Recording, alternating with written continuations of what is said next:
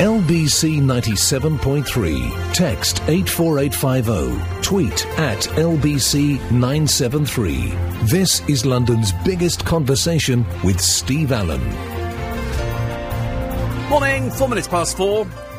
Greetings, one and all. And welcome along to Tuesday's edition of the programme. Very quiet outside this morning, very quiet outside. I thought it was going to be busier in Leicester Square. The usual bunch of girls staggering back from a few nightclubs, holding their shoes because they can't walk in them.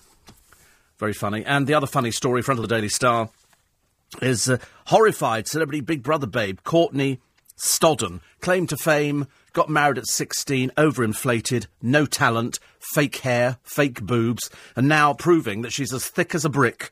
She thinks that people are ogling her through the two-way mirrors in the Big Brother house.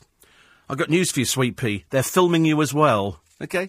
Perhaps she's so dumb she hasn't quite realised what it is. There are people looking at me through the two-way mirrors. This failed porno star, judging by some of her pathetic moves on the programme, it was just almost an embarrassment to watch her on there, is now even dumber than I thought. Anyway, that's always good news. I like the idea of starting off the programme with sort of a downer. The other downer being that we lost David Jacobs, which was such a shame. 87. He only stopped work 4 weeks ago. He wasn't very well. He'd had a life filled with some fantastic highs, some real fantastic highs, and some lows as well. You know, some of the lows. His only son, Jeremy, was killed in an accident in Israel at the age of 19. 2 years later, his second wife, Caroline, was killed in a road accident in Spain, carrying their unborn child only weeks after their marriage. He was a very optimistic man. He was a broadcaster's broadcaster. I know people say that, and I know it's a dreadful cliché to sort of talk about him like that, but he really was. He had one of those great broadcasting voices. Is the bag still in? Yes. You haven't squeezed it? No. Of course you have squeezed it. Of course you haven't. You haven't? Oh, you have? I don't know, is he allowed to squeeze the bag? Is he qualified for that? Oh, dear. He's done. Wait a minute.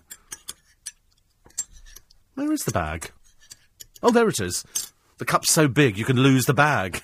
It is an enormous cup of tea this morning. But at least we're getting to the colour right. The colour's getting there slowly. But I didn't think he was qualified. Done him in a short while. I wasn't sure he was actually qualified to actually remove the bag or to squeeze it in any way, shape or form. But he's managed to do that all by himself this morning. So there's something else we can add to his little bow, his little stringed bow. Anyway, so just going back to David Jacobs.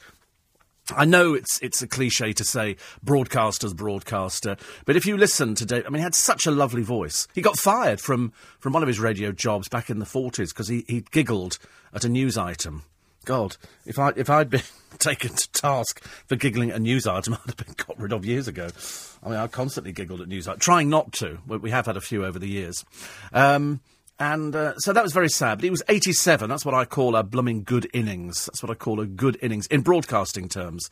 He'd had so many programmes, got so many awards. His family should be immensely proud of him. For people to make a living in this business in itself is a bit of an achievement. But once you're in it, that's what you do. That's what you do for a living. It's like some people go into retail and some people sit in radio studios 5 minutes past 4 in the morning. Some people do recorded programmes. Some people are better at interviewers. So David Frost and David Jacobs.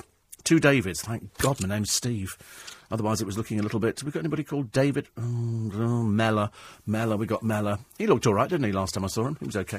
Anyway, other stories in the papers today. They've got the line-up for Strictly. They've got some great television critiques of some of the programmes which are coming up, and great lies and delusional people on the television. But I've got a story about David Frost, actually, and I forgot to do it on yesterday's programme because it's from Bryn and Annie over there in France. And he said very sad about, David Frost, brilliant broadcaster, warm and charming man.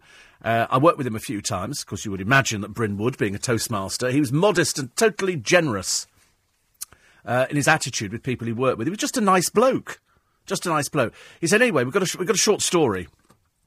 And Annie and I were staying at our home in Florida when my mother, who looked after all my business, especially when I was away, telephoned me. In her vague way, she said, there's a bloke called David something or other who wants to talk to you about keys and keyholes or whatever, and I haven't got the faintest idea who he is and what the blazes he wants, but he wants you to call him. So I knew instinctively, says Bryn, who it was, and explained to Mum, and dutifully rang him. It was David Frost, who wanted to know if I'd be one of his guests on Through the Keyhole. Wow, I thought, would I? Not half. I called him, and agreed. He really was very kind and generous and pleased to have me on the show. Eventually, Lloyd Grossman and the whole crew turned up at our house, filmed it, after 3 hours left, with it in the can. One interesting point, Annie and I had prepared drinks and sandwiches and all kind of delicacies, and they didn't touch a thing. Their floor manager had brought it all with her and didn't disturb us at all, except a couple who loved our smoked salmon sandwiches. On the day, in the green room, we met loads of people, but had no idea who was on the panel to guess the names. It turned out to be two well-known lady journalists of totally different subjects who hadn't got a single clue about me or Toastmastering or anything, just zero, zonk. The man on the show was the wonderful Tom O'Connor, who, when he saw the TV clip, said, "Hang on, didn't I notice a red coat hanging up?" "Yes," says David Frost. "Could it be a Toastmaster?" "Yes," says David Frost. "And if you give me his name, I'll give you another 2 points." Joke, as he didn't use points. And Tom said, "I'm going to upset all the other Toastmasters, but he's the best of them all, so I'll risk it." "Is it Bryn Williams?" It was. It is, and I have the beautiful bronze key in the lovely box to prove it. And I walked out of the studio on a high. One of my proudest moments, and I thank Sir David Frost most sincerely. Highly respected, certainly much miss. OK, he said, so I know it was bottom of the barrel scraping to get an unknown like me, but I didn't care. It was great publicity and I loved every minute of it. So there you go. Annie joins me in sending all her love, and we shall certainly keep listening in the 100 degrees, highly oppressive heat that we are now suffering. Yeah, we have it over here too, unfortunately. And of course, I bumped into a few people as I was meandering through Twickenham yesterday, and they say, "Oh, isn't it great? The weather's bad." I went, "I hate it. I can't get excited over bad weather." Sorry, well, I call it bad weather. Anything that involves heat just absolutely just does me in completely. I become a wreck, I'm afraid. So today, because I'm interviewing Antonio Banderas on Friday, we've got to go and see the film. And so a little lot of us will troop up to the preview cinema later on this morning, about 10 o'clock, I think. And we shall go and do it. Had to clear out the fridge yesterday. And I was amazed at how empty it looked by the time I'd thrown all the stuff out that was past its sell-by. It doesn't last but 5 minutes now. I bought some Parma ham the other day, and I've got to eat it either today or tomorrow. And then I was sort of getting ready, and I thought, I'll water the hanging baskets, because I know it's going to be hot, and I'm not going to get back till about 1 o'clock. And all I could hear was this noise. I thought, what the dickens is that? Have you ever heard such a noise? It's a fox. That's the noises that foxes make. Now, whether or not it's a warning sound, I've got no idea, but perhaps it had laryngitis. And so I went down with much trepidation, because I'm always terrified about foxes. You never know whether they're going to have mange and attack you. And through the rubbish way, came into London, very quiet, as I say, and then in to get out David Jacobs's biography. He crammed tons in. He really did, out of all the people in broadcasting. You know, a little bit like, Pete Murray. Pete Murray, another one of those people who, absolutely, when you think at one time, there was no competition for commercial radio. There was nothing at all. There was only the BBC, and it wasn't until LBC came along in 74, that it was the first commercial radio station, launched with much trepidation, I have to be honest with you, because nobody knew what the hell they were doing. They didn't know what sort of people to get to put on the radio. Nobody had any experience of doing that kind of thing, and that's why, after LBC took off, a lot of the people went on to work on television, which was in its early stages. But I'm just going back to the fridge briefly. As I bent down, because I don't have a tall freezer, I've got a fridge, normally it's under a work surface, and I bent down and my toe scraped on the floor and pulled the nail back. I nearly freaked. And I thought, as you do. I was like that. And the nail has moved a little bit. It's my big toenail. And I was quite pleased with it, actually, because it was looking particularly gorgeous. And it's so anyway, and then it started bleeding, because I'd obviously scraped it back so much. And so I sort of looked at it, and I thought, I hope it's not going to fall off. Whole nail's not going to fall off. I'll have to get some super glue. But anyway, what I've done is I put a plaster around it this morning. And I'm frightened to take the plaster off in case the whole nail comes with it, because I've got this horrible feeling that that's what might happen. So, not a happy person, I'm afraid. Not a happy person. But anyway, what the heck. You come in and you pick up the papers and you try and find some interesting stories, and you try and find, the people who are appearing on television somewhat fraudulently. And we found one. Sam Bailey. This was the one who turned up. You remember seeing her on the X Factor on Saturday? She's the shy one. I think she was the prison officer. I think she's a prison officer or something like that. She's been dubbed Screwbo. She's got a lovely voice, but she works in prison. Anyway, it turns out she's been singing professionally for years. When they said to her, you know, have you ever auditioned before? No, I've never auditioned before. She's sung with Lulu, Beverly Knight. She's sung with loads of people. And in fact, she's been on cruise ships. She's been on music festivals. Plus, she's been on an X Factor tryout. She's a liar. And they must have known this. They know who everybody is on the X Factor. You can't go there and just, you know, try and hoodwink people. But she whispered no when Dermot O'Dreary said, have you auditioned for anything before? Have you done much stuff? No. You've done loads. Another liar. Another liar. You know, and that's what they do. And in fact, if you look at her publicity shots, by the time you see her with makeup on and all done up, it's a completely different person. Completely different. She's worked with Jane McDonald, an ex-colleague. I mean, she's singing, I think, on YouTube in a bar. You can... Why do these people tell lies? I mean, surely they must realise, mustn't they, that when the newspapers get hold of them, they say, have you ever done this? And they go, no. And immediately somebody will write into the papers and go, she's been working professionally for years or doing whatever it happens to be. And so we're happy this morning to expose Shy Screwbo as a professional singer who sung with the stars. Well, I say sung with the stars. It's Jane McDonald, Lulu and Beverly Knight. Morning, 16 minutes past 4. Tuesday morning in London town. It's Steve Allen's Early Breakfast. Let's trawl through, as they say. Trawl through everything. Fantastic story, says Neil from Bryn and Annie. I love it. I know, it's a good story. In those days, they would put people on there. But in his field, as I say, you know, in Bryn Williams' field, he's well known as Toastmaster. There's not exactly hundreds and hundreds of them. But you're quite right, Neil. Great voice David Jacobs had, really. I grew up listening to radio without ever realising I'd be working in the blooming thing. I don't think I knew what I was going to do for a living. I still haven't quite decided at the moment. It's one of those things where you go through your life and you think, what should I do for a living? And I ask people, I'm always asking, like my godson, Nathan, who's 15, he wants to be a stockbroker. And the reason he wants to be a stockbroker, and he's already worked in the city, he's had work experience in the city, he loved it, because it's money. And he loves money. And he knows that if you earn good money, then you get a nice car. If you get a nice car, you pull lots of women. And so I think that's what he's looking to the future. So he's decided that's his forte. But you ask other people, you say, what would you like to do for a living? They say, I don't know. And I kind of fell into this. I didn't think, I think I'll be a broadcaster. I only did it because I bumped into Dale and he said, come up, I'm working for this radio station. And I went up there and I got a job quite quickly, which surprised me. And then when that finished, I came straight to LBC. I sent in a tape.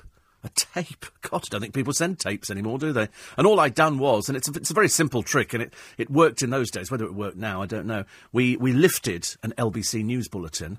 We actually downloaded it. We listened to it on the radio. We recorded it at the same time. And then we took out the newsreader's voice and put my voice in there. So we just copied out the script, and so it sounded like I was reading the LBC bulletin, which, of course, gave them a much better indication of what somebody sounds like, so they could hear what I sounded like reading their bulletin. And luckily, I'm a brilliant sight reader. I'm absolutely... You won't find me tripping over a script. I can do things in one... Some people go, Jane... You know, and it does... But me, I walk straight through it because I'm a very, very good sight reader. And it worked straight away. I came in for an interview... And I got the job. I was working within 3 days. It was that fast. I was very excited. 84850 steve@lbc.co.uk. And it's so funny because we were talking about this the other day. I was talking about this to Duncan and talking about it to all the other guys who work in this building overnight. And it's the biggest audience overnight in London on LBC. There's more people listening to this now than to any other programme in London. It's miles away from anybody else, which we love. We like things like that. Noreen, good morning. She says, now David Jacobs has died. So sad. Like David Foster was part of my life and everyone our age, and Alan Wicker. She says, have you seen the Strictly Come Dancing lineup? Have you heard of half of them? No, me neither. Casualty, Corrie, Waterloo Road, Dragon's Den, not a clue some of them are. A lot of people have written to me this week about the lineup, which is It's amazing. Patsy says, I've just seen the full lineup, haven't heard of half of them. Well, you wouldn't have done. I hadn't heard of half of them either. You've only got to take somebody from Waterloo Road and nobody's got the faintest idea. Should be a laugh, though, even though I don't like her. Vanessa. Yes, I mean, she's very irritating, isn't she? She is. I mean, in terms of irritant, she'd be kind of up there with the Eamon Holmeses of this world. People like that who are just irritating. You don't know why they're irritating. It's because they're kind of on the periphery of show business, but we walk over her audience quite nicely, thank you very much indeed. Michael Pat also said, I don't know why they paid such a fee to get Sharon Osbourne. Far too full of herself for me, and if I hear another drippy teenager saying, my dad, my nan's my inspiration, I shall throw up. Time it was put out to grass. Well, that's what they do, isn't it, now?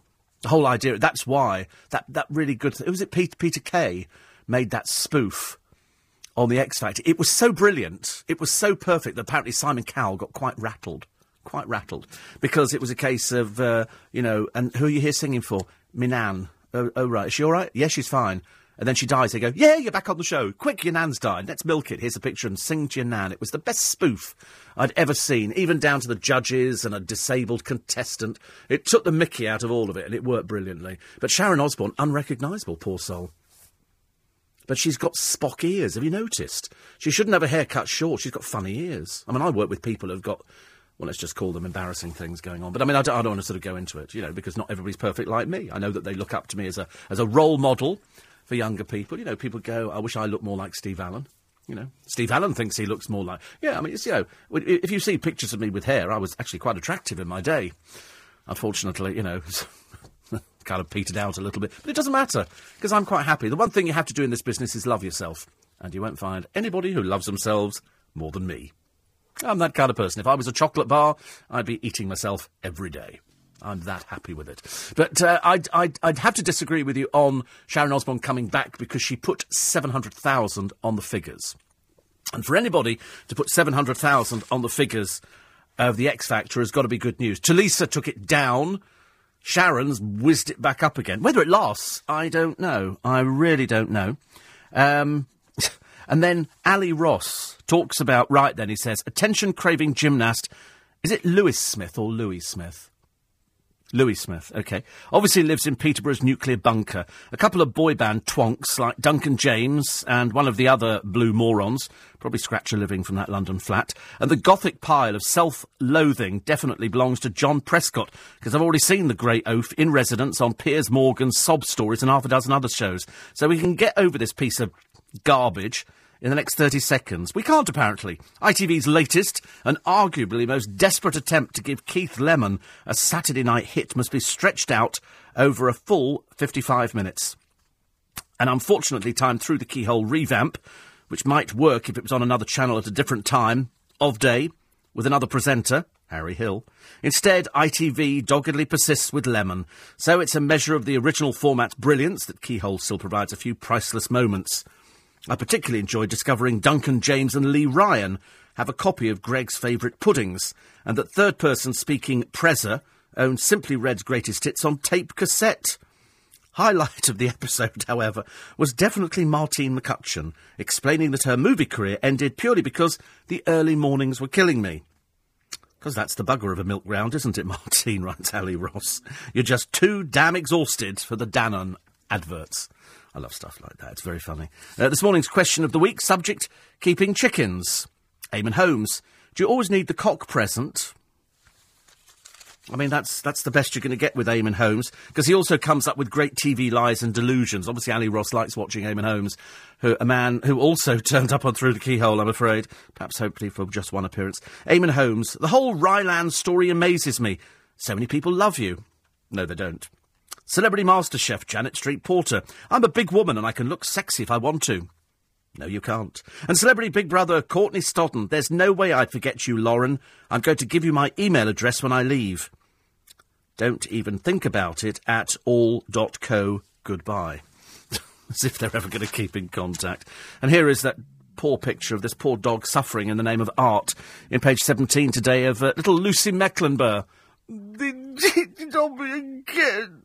That's all she does is cry. She's the biggest drip in the world. Unfortunately, she's a bit dim as well. And so she is holding some poor dog in front of her like it's some sort of trophy. As Duncan has pointed out to me, this dog is suffering for its art. It has no idea that some third-rate ex-lister is holding it in front of her. Never mind, Lucy. One day you'll find somebody and one day you'll achieve something. However, I doubt it'll be in my lifetime. Drugs courier we found in the paper today. Who else have we found in the paper today? God, it's actually a day where Cara Delevingne didn't feature. Thank God for that. The world's most boring person goes out. And of course it's just cheap newspaper fodder, isn't it? They feed it out to the agencies and they absolutely love it. 84850 steve at lbc.co.uk. Another one here. On Saturday, a lot of people have pointed out that Through the Keyhole is launched and David Frost dies. You remember that one, don't you? And talking of Dale, how is he? Says Bernie Cochrane. I remember all you guys down the UBN, Roger, Tony, so many more. And Bernie was head of promo then for major record labels, TV producer and other things subsequently since. Woo! Posh, isn't it? TV. I love it when people say TV producer. A friend of mine's really high up at ITV, really high up. And I love it. Well, you know him, is Jonathan Levi, because he used to feature on the programme. But I love it when people sort of sit down and we have a little heart-to-heart. But in fact, the stories of, Tony Gillam, all the people who worked at UBN, Roger Scott, Nicky Horn, there were tons of people. So many people who went into broadcasting. So nice to have you, Bernie, this morning. Thank you very much indeed. Anna says, I met David Frost at the Media Society, in which he won an award. And Karen Horsham said, I broke my big toe in 3 places last week, spending most of my time catching up on the podcast, which is good. Jay is a chauffeur and says, you brighten my day. Can you do the Fox one more time? No, sadly, only the once. I didn't know what it was. I've never heard Fox. I'm assuming it was calling to its young. Like, don't come in the car park. There's a fat bloke with rubbish, or something. Oh, my stomach's going mad this morning, isn't it? Does that mean I'm hungry? I don't think so. I've had a peach this morning. I'm still trying to rescue the tea bag from the bottom of the cup, but it's a bit like an aquarium in Florida. It's gone to the bottom, never to be retrieved ever again. Have you been to Florida? That's quite nice, isn't it? I wish you would go to Florida, producer. Perhaps we could save there and send you something like that. You'd like it. You'd like it over there. You'd sort of fit in quite well to the people who live in Florida. They're all mad as toothbrushes, of course. Everybody over there. Oh, I trod on my toe again. Ooh. I've taken my shoe off just to sort of ease the pain and the swelling. Nothing worse than swelling at this time of the morning. I mean, I'm not used to it, and I don't like it at all. Other stories here. It says, it'll be no problem if your toenail comes off, says Dee. I've got arthritis, and my big toenails often fall off. Oh, dear Lord above, honestly. But I was explaining it to a friend of mine. She's going, la, la, la, la. Don't talk to me about toenails falling off. I told you once when I was moving with some friends, and I stupidly decided to do it on the cheap. I don't know why. Perhaps I was a bit tight or something. And I opened the door of this transit van, and then I slammed the door, but unfortunately I slammed it with my thumb in it. And it was one of those times where you couldn't just pull your thumb out. I had to open the door to take my thumb out again. And it started throbbing like one of those Tom and Jerry cartoons. Ba-boom, ba-boom. And I could sit and I was very brave. I didn't cry for about 3 seconds. And I went, ow, it really hurts. Really, and then, in the course of the day, as the blood underneath dried, the nail turned black. But I had to go to hospital before it did that, and the nurse said, oh, right, we'll actually drain that of the blood underneath. And how does she drain the blood? She gets a needle, she heats it over like a Bunsen burner, and she pushes the needle through the nail. I nearly went through the bloody roof. I've never had... And I... Ow! Because I was quite brave. And then she pushed it and the blood came out the middle. Then the nail turned black and within about a week it fell off. And she said, don't worry, she said, because it'll grow another nail underneath. Well, I haven't looked at my toenail since I did it because I've put a plaster around it. Because I'm frightened if I take the plaster off, the nail's going to come with it and I might sob. And I don't really have enough time to sob on the programme this morning because there's far too many stories in the papers to bring them to you, including Vinnie Jones, who says that Britain's past it. Well, he's currently doing some adverts, so he has to come here to make some money, because I can't imagine Vinnie Jones being a talent in any particular department. He laughingly calls himself an actor. Well, we've seen him, haven't we? We know how pathetically useless he is. And he's slagging off Britain. He's now saying the only thing he misses from Britain is crisps. It's funny, actually, Vinnie, we don't miss you at all. In fact, I had no idea you were still alive.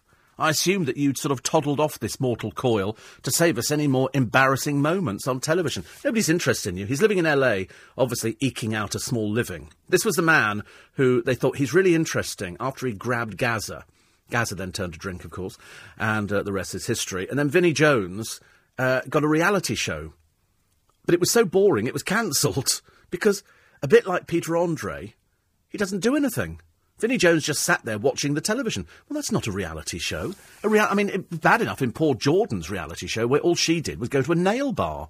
That was the highlight of her day. A nail bar, and then read about herself online and sort of tiddled about with some useless cross-dressing bloke that she married called Alex Reid. God knows where he went.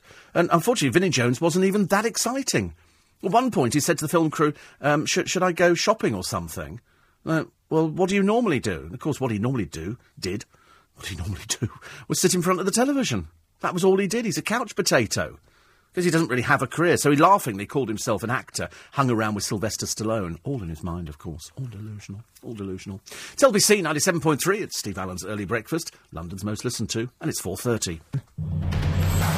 LBC 97.3. Text 84850. Tweet at LBC 973. This is London's biggest conversation with Steve Allen. Morning, Tuesday morning in London town. It's nice to be company. Most of the stories on the front pages of the papers I can't repeat. They're in court. They're sort of trials. Oh, there's except the Express, who've managed to find a Diana story. It's amazing. Whoop up, big up the Express this morning. Big up the Express. We managed to get a Diana story. And apparently Prince William honoured the memory of his mother by taking Kate and baby George to see Diana's family on the anniversary of her death.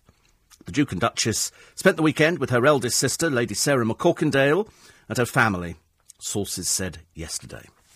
And that's their story. That is their story today. On the front page, apart from Susanna Reid, feeling the stress in training, I think she's quite an egotist, is Susanna Reid. She's one of the people who's appearing in the Strictly programme, together with Deborah Meaden. I suspect she can't dance for toffee. And Vanessa Feltz, just an incredibly fat show-off. Somebody called Mark Benton. We have no idea who Mark Benton is. Who is Mark Benton? Is he famous? He's an actor. From what? Oh, right. Oh, I've got a picture of him, and it doesn't help me. I'm looking at him now. I've got no idea. He's in what? Waterloo Road? What the hell's that? Has anybody ever seen Waterloo Road? Is that some dreary thing that Chelsea Heaton came from, or Chelsea, whatever her name was? Ben Cohen, is he a rugby player? And now he's dancing. A bit gay, isn't it? Aren't rugby players fairly butch? Aren't they supposed to be butch? Fiona Fullerton, still calling her a Bond girl. I mean, that was a long time ago. Dave Myers, that's that irritant who's one of the hairy bikers. What an irritant. Professional northerners, ladies and gentlemen. Ghastly. Ashley Taylor-Dawson apparently is turning to Buddhism to get himself through it. I'm assuming it's the fee, Ashley. I'm only guessing there, mate. Susanna Reid, who's going to be a real irritant. Patrick Robinson, actor. I don't know. Natalie Gumedi, we now know, is the one from Coronation Street, who was the one... She was quite good, actually. I quite liked her in that when poor old Tyrone was going through it. Julian MacDonald designs dresses, and Tony Jacklin is fairly ancient. Plus Abby Clancy, about 2 foot tall, and Rachel Riley, she does numbers on Countdown, and Sophie Ellis-Bextor, they say, bringing glamour. Are these people really desperate for the money? I mean, is Vanessa Feltz hard up? I suppose she must be, really, isn't it? I mean, it must take yards and yards of material to make her a small frock for the summer. Good Lord. Anyway, what else we got here? David Jacobs, Wills and Kate. Dementia traps sufferers at home like prisoners, which we knew before. But I've started... What have I started? Oh, that's right. I had to check the other day what tablets I was on, just to make sure that I was okay. Right, here we go. This is Mark Benton. Most famous for his roles as Eddie in Early Doors, Howard in Northern Lights, and Martin Pond in Barbara. Barbara rings a bell. So he has a recurring role as Father McBride in the James Nesbitt series Murphy's Law. He starred with Vic and Bob in Randall and Hopkirk, deceased. I never saw that, only like the original. And he appeared as an earthly representative of the devil in The Second Coming, Plane Spotting. It's not really... You'd probably recognise him, but you don't know what you recognise him for. And so that's why. But anyway, I don't know where they get these pictures. Their agents phone up and say, listen, I've got an actor, Mark Benton. And they go, OK, right. And then they immediately go rushing to the computer to check on who he is, to find out whether or not he's suitable. And then they put people in there, because I'm assuming if you're not that well known, the money must go down accordingly. I don't know who would be getting the most money. Oh, I love Gwen Taylor. We interviewed Gwen Taylor for In Conversation. She was lovely, and I was watching her the other day on, is it Dave, that shows all these comedy repeats, and they had Duty Free with her and, I can't remember the name of the actor in it, but it was such a good show. Such a good show, and she plays the poor put-upon wife. Absolutely wonderful. Absolutely love Gwen Taylor. And she was doing something, and we went to a studio in Soho to interview her. In fact, exactly the same studio that we went to for a few other people. We've been there about half a dozen times, because we love going to this studio. Keith Barron is the bloke she played opposite in Duty Free. It was so good, worth getting the box set. Today I bought 3 films. I was watching a film, if anybody can tell me what it was called. I started this morning, I was sort of getting ready quickly, and there was a film on the television set in an old bathhouse with a swimming pool, but you could have baths there as well. And I'm assuming it was a 60s film, shown in the early hours of the morning, and it had Diana Dawes in it, but I don't think she was one of the main characters. And there was a young actor in there who I recognised, but I think I recognise him probably 30 years on from that. I couldn't tell you who it was, but set in a bathhouse, and I'm sure it was one of the bathhouses with the pool that they tried to save as one of these restoration programmes. So I'd love to find out. Love to find out what that film was called, because I looked at it and I thought, I think I better get this film, because I like collecting old films. You know, films from the 60s. But I bought, today... Oh, God. I wish they put wheels on some of these chairs. I've barely got the strength to move the blooming thing. And so I ordered 3 films. And the 3 films that I ordered... You're going to laugh at you, but this is a typical Steve Allen collection. I'm going on to Amazon. One of them is the Roger Whittaker Live, which I talked about yesterday at the Tivoli Gardens, because I love the Tivoli Gardens in Copenhagen. The other one is Tony Palmer's film about the world of Michael Crawford. And if you look at Michael over the years... You know, from Some Mothers Do Have 'Em to Phantom of the Opera to him playing at the MGM Grand in Las Vegas. He's got, he was with Barbara Streisand, of course, John Lennon, done loads of things. And the other thing I bought was a film, One Mad Musical Day in London, with Joe Brown, Sid James, Eunice Stubbs, Dave Nelson. It's called 3 Hats for Lisa. And I happened to see it, and I thought, I think I'm going to buy that, actually. It's a screenplay by Leslie Bricusse. And they say it's a who's who of British 60s talent. So I'm very much looking forward to seeing that a little bit later on today. So I've gone sort of film crackers. But if anybody remembers the name of that film with Diana Dawes in, set in this swimming pool, Dean says, I don't think it's Vanessa Feltz's dancing we should worry about. It's when she opens her mouth. Oh, keeping her quiet will be the problem, isn't it? Perhaps super glue might work. I don't know. Andy in Guildford says, you're very cruel about these stars. I know. But you have to be. Really, I'm cruel about everybody. I'm cruel, even the people I work with, I'm cruel about. Because you've never worked with such a bunch of people. I mean, I promise you, it is like the leavers class at school. It's like the stupid yet savable. We don't quite know what to do with them, and they sit there, and I mean, I don't know. We got a very odd selection this morning. I mean, far be it from me to sort of say, I got the rough end of the pineapple. Because sometimes, you come in and they show you a catalogue of people you can work with. And so I pick out the best-looking ones. I don't care if they can't do the job. It's something to look at. And unfortunately, they've obviously decided I'm not having those people. So over the years, they've said, no, you're not having the attractive ones. So I've ended up with the ones who aren't very attractive, but at least they're keen. And I think that goes a long way, doesn't it? I think if you're keen and yet not attractive, you have to try harder. And I think that's quite a good idea. They're now all worrying, looking in mirrors, touching up their eyebrows and everything else, make themselves look more attractive. It's not going to happen. No, you just need a haircut, Sam. Just get the haircut first, and I'll be a lot happier, I mean, do you think maybe for Christmas you could have a haircut? No? Perhaps Hope could wear contact lenses or something, There is Hope there. It's his middle name, incident. I've never heard of that. But have you ever heard of that before? It sounds like the mother went, oh, there is Hope. Oh, look, here he is. It's that kind of thing. It's just such a funny sort of middle name. Although, what was it? Was it David Frosty's Paradine? Again, where do they get these, like Periwinkle, isn't it? Where do they get these names from? Hope. Stephen Hope Allen. Because when I said it the other day, I wound him up a little bit. It's quite easy to wind up. His clockwork, he's got a big key on the side. And I said, because my middle name's Hope. And he went, is it? I thought, God, some people are so easy. It doesn't get easier than that, does it, really? If you can manage to what is the chance of two people on a programme with only 3 people on it, and 2 of them have got the same middle name? And he fell for it. I should have kept it going. I could have brought in a fake birth certificate with Stephen Hope Allen on it. And he'd go, that is unbelievable. Isn't that great? The film was called The Deep End, says Ian in Croydon. How do people know these things? Just on that bare description. Thank you very much. Somebody else. The film was called The Deep End. Thank you very much indeed. Wonderful. They get 25,000 for Strictly. It goes up the longer you stay in. The film is Deep End, filmed in Cathal Baths in Leytonstone. You are absolutely brilliant. I mean, is it commercially available? You'll be telling me now it's commercially available. I do hope so. Because I've got to get it because I loved Diana Dawes. Because my only Diana Dawes story is that when Diana was dying, she was in the Charing Cross Hospital, which is not in Charing Cross, it's in Hammersmith. And a friend of mine was in the private wing, which is up the top. And we were able to walk round the terrace that runs at the top. So you walk past people's bedrooms. And as I walked past, because this friend of mine, she was with Bupa, so she got the best medical attention.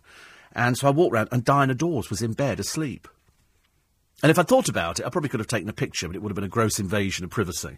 But I remember thinking, that's the only thing I ever knew about Diana Dawes, is that she was glamorous British actress, buxom, and after her career went pear-shaped, bit more like her body, I suspect, she turned up on TVAM as the agony aunt. And she of course made The Amazing Mr. Blunden, but she'd been a big sex symbol. Their house, they used to have lots of sex parties and things like that. Hope looked up then, in some eager anticipation. Sex party, where's that? This time of the morning? Can't believe it. That's Grindr for you. It's 17 minutes to 5. And so The Deep End, made in 1970. Made in 1970, with Jane Asher, John Moulder Brown, that's who it is, and Diana Dawes, set in London. And it focuses on the relationship between the 2 young co-workers at a suburban bathhouse and swimming pool. In fact, very similar to the bathhouse which they used in Quadrophenia, where Phil Daniels went, and people used to go. There used to be one in Ealing, a very famous bathhouse. You'd go in there, and for a shilling or whatever it was, somebody would turn a big handle on the wall outside, and your bath would fill up with water, and then it was a pub because people didn't have bathrooms. And I was saying to my brother the other day, because there's 2 things I'm trying to do, and I don't know how to go about either of them. Well, actually, one of them I do, but the other one I don't. One, I'm trying to find out my father's military record, because that would help us trying to remember what he did. We know that he worked for a missile tracking station in Yorkshire, but I don't know exactly what he did. So we're trying to find out where you get information on your father's record in the forces. And what was the other thing we were trying to find out as well? Can't remember what it was now. What was I talking about? The Deep End, Diana Dawes? I've completely forgotten now. Completely forgotten. See, that's the onset of rambling away with yourself. So, that's right. And in Yorkshire, where we lived, we had this house, and as you know, we had a secret tunnel under our stairs that went to the coast. And I said, if we went back up there, I wonder if they've built on the field next to us, and whether or not they've actually filled the tunnel in. And he said, perhaps we should go up there and have a look. And I thought, I should really, but it's quite a few hours, isn't it, to actually get up there. So, Deep End, John Moulder Brown, is the film available? It is available. We think it's available. I'm definitely going to buy it. Yes, it is. Yes. I can't believe it was only 1970. John Moulder Brown. I don't know what he went on to do. John Moulder Brown. But it had Diana Dawes taking her clothes off on screen. Oh, that's right, Diana Dawes. And the house with the 2-way mirrors and all sorts of things. It was very, very good. You can still buy... Oh. Don't let Hope see that bit, for God's sake. We'll never get him out of the studio. So just sort of take it off. Any sort of images of things like that. Not so good. Funny age, here we go. This is show-off Courtney Stodden. This is in the Daily Star. This is the paper that's employing her. Has thrown a fit claiming she's the victim of peeping Toms in the Big Brother house. That's what it is. Perhaps she doesn't know she's being filmed. I can only assume she might not know. And Sophie Anderton has threatened to walk tomorrow night if viewers don't evict her. The model hates everybody on the show. It's funny that, actually, because everybody hates you as well. I've never met such a really foul-mouthed woman in my entire life. I didn't actually realise it was possible for somebody. But then I suppose that's sort of drug abuse. Paul says, whatever happened to Joanna Van Geysingham from Duty Free? She was gorgeous. Yes, that was Jane. Was that Jane Asher in that film, The Deep End? God, she was gorgeous. Absolutely. I thought she looked familiar. I couldn't work out who it is. So Jane Asher had the main part. And Joanna Van Geysingham, I don't know what happened to her. No doubt somebody will let us know. Thank you very much indeed. Dean in Lancashire knows, and everybody else seems to know, apart from me, what the film was called. But the one thing I can tell you before anybody else, 4:45. LBC 97.3. This is London's biggest conversation with Steve Allen. Morning, 12 minutes to 5. And it said 6 then. I was just checking out John Moulder Brown, because John Moulder Brown had those looks. He was a typical preppy school dancer, singer, everything. He started his career as a child, best remembered, they say, for his role in Deep End, which was the film which was on this morning. Must have been better known for other things, because he did everything. Absolutely everything. He turned up in all sorts of things, including, I think in one of them, Half a Sixpence. He was in that one, but he was in Deep End. He's done loads of things. His name... he's been in Casualty as well, Howard's Way, Family Ties, Vacation, Jenny's War, Alexander the Great from Macedonia in 2006. But he's got a creative drama school in Brighton, in Sussex. But he was absolutely... It's funny, because you remember a name, don't you? And then they go, oh, and he's best remembered for this film, The Deep End. You think, but no, I remember seeing him on loads of things. I'm sure he did something like Tom Brown's School Days. That's the kind of thing he would have done, because he was just very, very good looking. And yet, he did Mill on the Floss, I think, Ellis Island, Claudia, Confessions from the David Galaxy Affair. That rings a bell as well. But he appeared to do loads of things. Very, very good looking boy. But he must be 60 now, born in 1953, so that would make him 60. So I'm delighted to say he's still with us. Probably find he's listening to it. Because I've discovered actually on this program, you can't say anything without it getting back to somebody. So, like, yesterday I was saying, I think I'm going to this film today, and immediately Charlie Gurning will text in. So I go upstairs yesterday, after the end of the programme, as I am prone to doing, and Tom Swarbrick, who's the reporter with Nick Ferrari in the morning, said to me, he said I was FaceTiming my brother-in-law, I think, who lives in Hong Kong, who listens to the programme every day. And I said, oh, lovely, thinking, where are we going with this conversation? And because I was bored after about a minute, because I've got very slow attention, and I was kind of wandering off anyway. And he said, he said that he'd heard you say that I couldn't dance. And I said, I did say that, because you look at some people, you look at some people and you go, you look as though you can't dance. You look as though you'd be two left legs. You'd be, somebody from Norwich, the embarrassing uncle kind of thing. And he said, I'm a very good dancer, actually. Anyway, so there's this brother-in-law sneaked on me and told him and said, Steve Allen said this about you. So now he's considering legal action. Bring it on, I said. Bring it on. I have a fantastic lawyer, I said, and I'm pretty certain. He said, you actually see me at the Christmas party. Well, the only time we saw him at the Christmas party was last year with his shirt off, staggering around this building, going, oh, my head. So I can't imagine he'd be actually any good at dancing either. So I'm willing to risk it. Mark in Hemel says, read the military records. There's a few sites online you can use to get more details. I use ancestry.co.uk. You stand a better chance. £10 to sign up. You get so much more detail. John Moulder Brown says Dee was a child actor, maybe more 12, 13. I know he was working in the 60s. He was nearly famous. All the little girl actors had huge crushes on him, except me. The only crush I knew was an orange drink. Haven't seen his name for yonks, but that doesn't mean a lot nowadays when you hear about his soap and reality shows. Well, he's 60.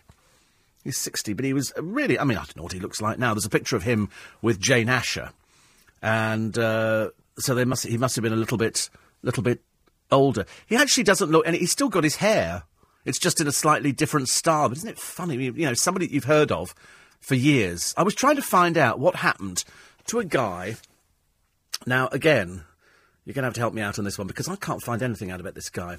His name, I think, was Simon Turner, and he had a record out called The Prettiest Star, which was a David Bowie song. I think it was Simon... I'm pretty certain it was Simon Turner. Pretty certain. And the song was The Prettiest Star. and I'm now trying to find out where he's gone to, because he was around. There, Simon Turner recorded it for released in. Oh, when was it released? I think 1992. They've said, and so Simon Turner, where he went to, I've got no idea. He just disappeared. I think he'd done a bit of acting. Born 54. Oh, so right. So have we got any pictures of him? Got any pictures of Simon Turner? Find me some images. But he was born 54, so he'll be coming up 60 now. And he was there when I was working before in music radio, and he was sort of around at the same time. I didn't know he had a main. Oh, right. That's it. That's that picture there. Now, I'll tell you what record label that was on. That was on UK Records. And who was UK Records? Jonathan King was UK Records. And Simon Turner, so he's got a middle name now, has he, as well? Again, he obviously was an actor and went on to do different things. Is he still around then? I suppose he must still be around. We're looking at a picture. Oh, crikey. Isn't it funny? That's the first time I've managed to find that. Only because he's got a blooming middle name, which I wasn't prepared for. A bit like Hope. But again, another very, very good-looking person who seemed to fit into those roles where they were looking for we were going through another country, another sort of preppy school kind of stuff. Oh, interesting. Thank you for that. So he's been around. He was a member of the Portsmouth Sinfonia and plays clarinet. Good Lord. Well, there you go. In 1990, he had a solo album out. He's got a... Good Lord. He's obviously done quite a lot, hasn't he? Visiting professor at a school in Germany. Blimey. Well, there you go. And 2012, Simon is working with dumb typing Kyoto and preparing new sounds constantly. Oh, right. It's all gone a bit peculiar now, hasn't it? He lives with his wife and 2 children in London. So there you go. The things you remember. So I sometimes think it's quite nice for these people to be remembered because they were huge in their day. And then people say, oh, what do they do now? And you go, well, they've just been mentioned on the radio. I would generally get that. So Simon Fisher, there you go, somebody's still selling Simon Fisher Turner. Thank you. And Kevin says the Cathall Baths have long since gone. There's a bog-standard swimming pool there now. I lived on the Cathall Road estate for a couple of years in the early 1980s. I loved the episode of The Sweeney with Diana Dawes in it. Brilliant bit of comedic acting by everybody. And Maria says, this is uncanny. Listening to you talking about the film The Deep End, and I've just watched it on Film 4. I know, unbelievable, isn't it? Unbelievable. You see? And then Film says, what a coincidence. The film The Deep End has just ended on Film 4. Thank you. And Jim says, it was on just a couple of hours ago. It's amazing. You see, Psychic Steve wins again. 5-5. The on-running story of Michael Jackson.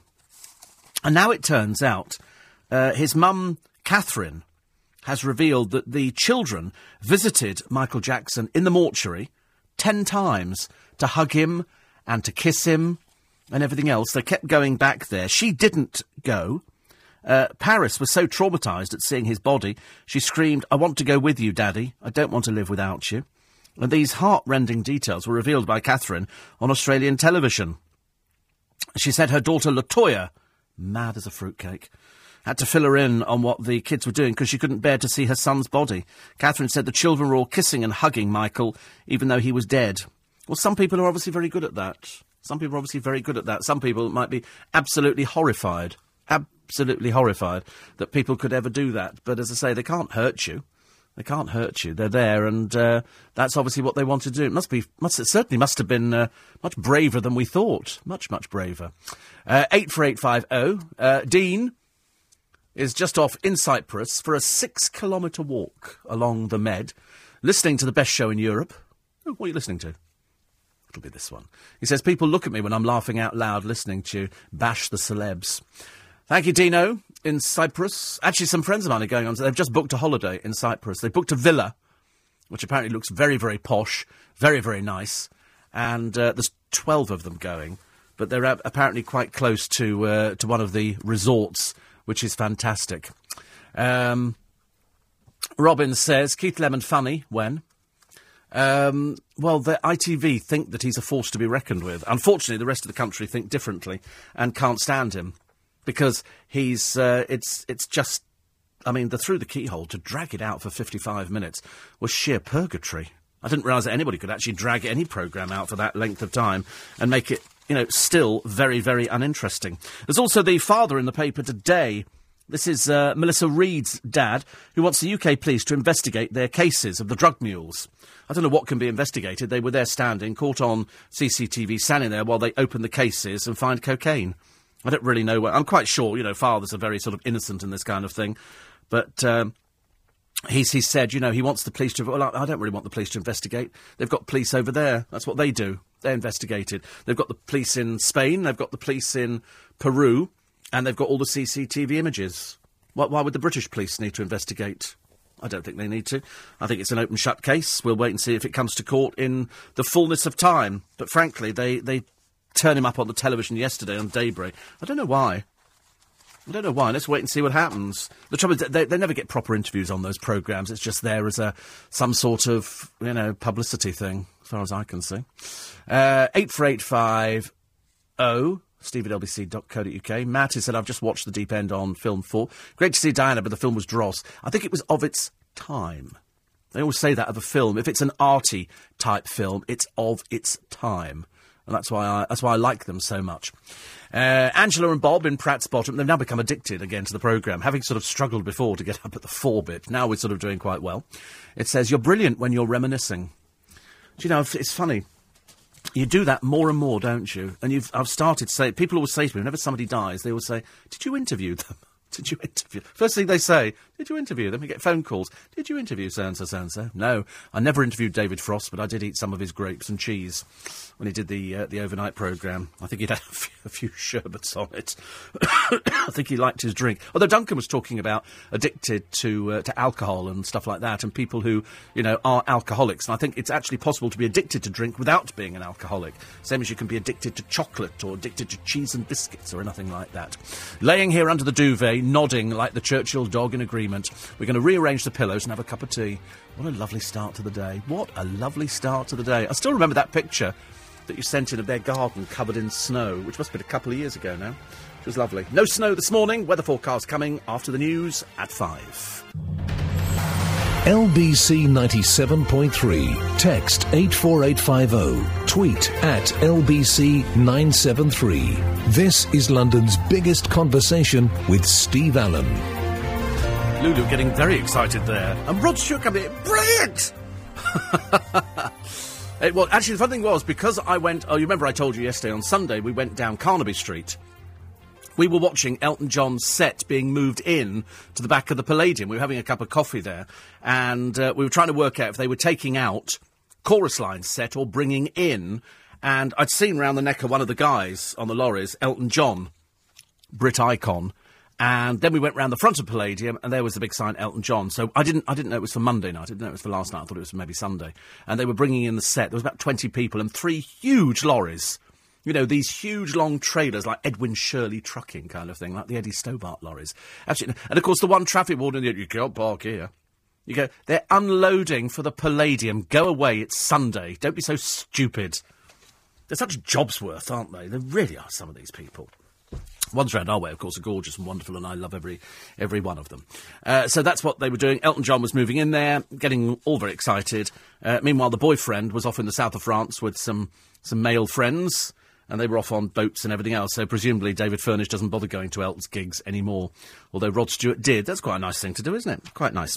The new stars of Strictly Come Dancing up in arms, because it turns out that one of them, Natalie Gumedi, this is the girl from Coronation Street who was Tyrone's stalker, the policewoman, all the rest of it, she's a professional dancer.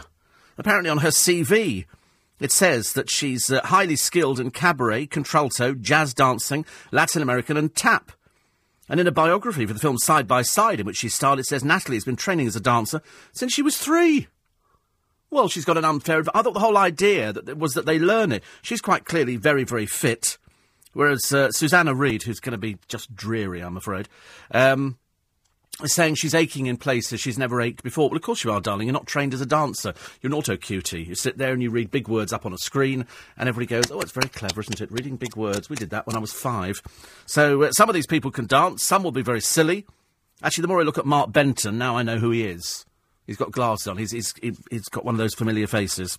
Although I've never seen Waterloo Road, which is probably to my advantage. Ashley Taylor-Dawson is 31. Didn't think he was that old.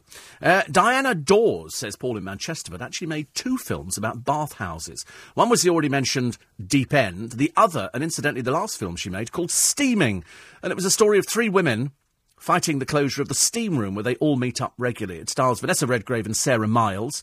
I interviewed Sarah Miles once. That was a very strange interview.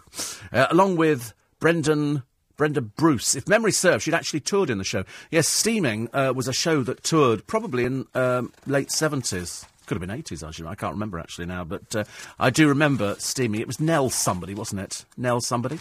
It might be worth, says Shirley Teese, trying the National Records Office at Kew, not a million miles from Twickenham. They have all sorts of records there going back hundreds of years. Went there a few times before Who Do You Think You Are started, and it was quite easy to get around and find people to help you. But I think since that started, more people now visit. People working there, very helpful.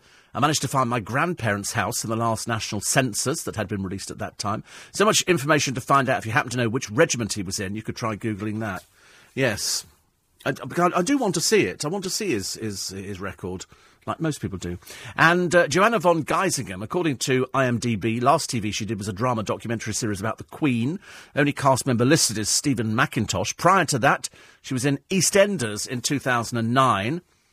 Maybe that, like a lot of older actresses, the work seems to dry up with the exception of Judi Dench, Eileen Atkins and a few others. Yes, it doesn't get easier, does it, if you're an older actress.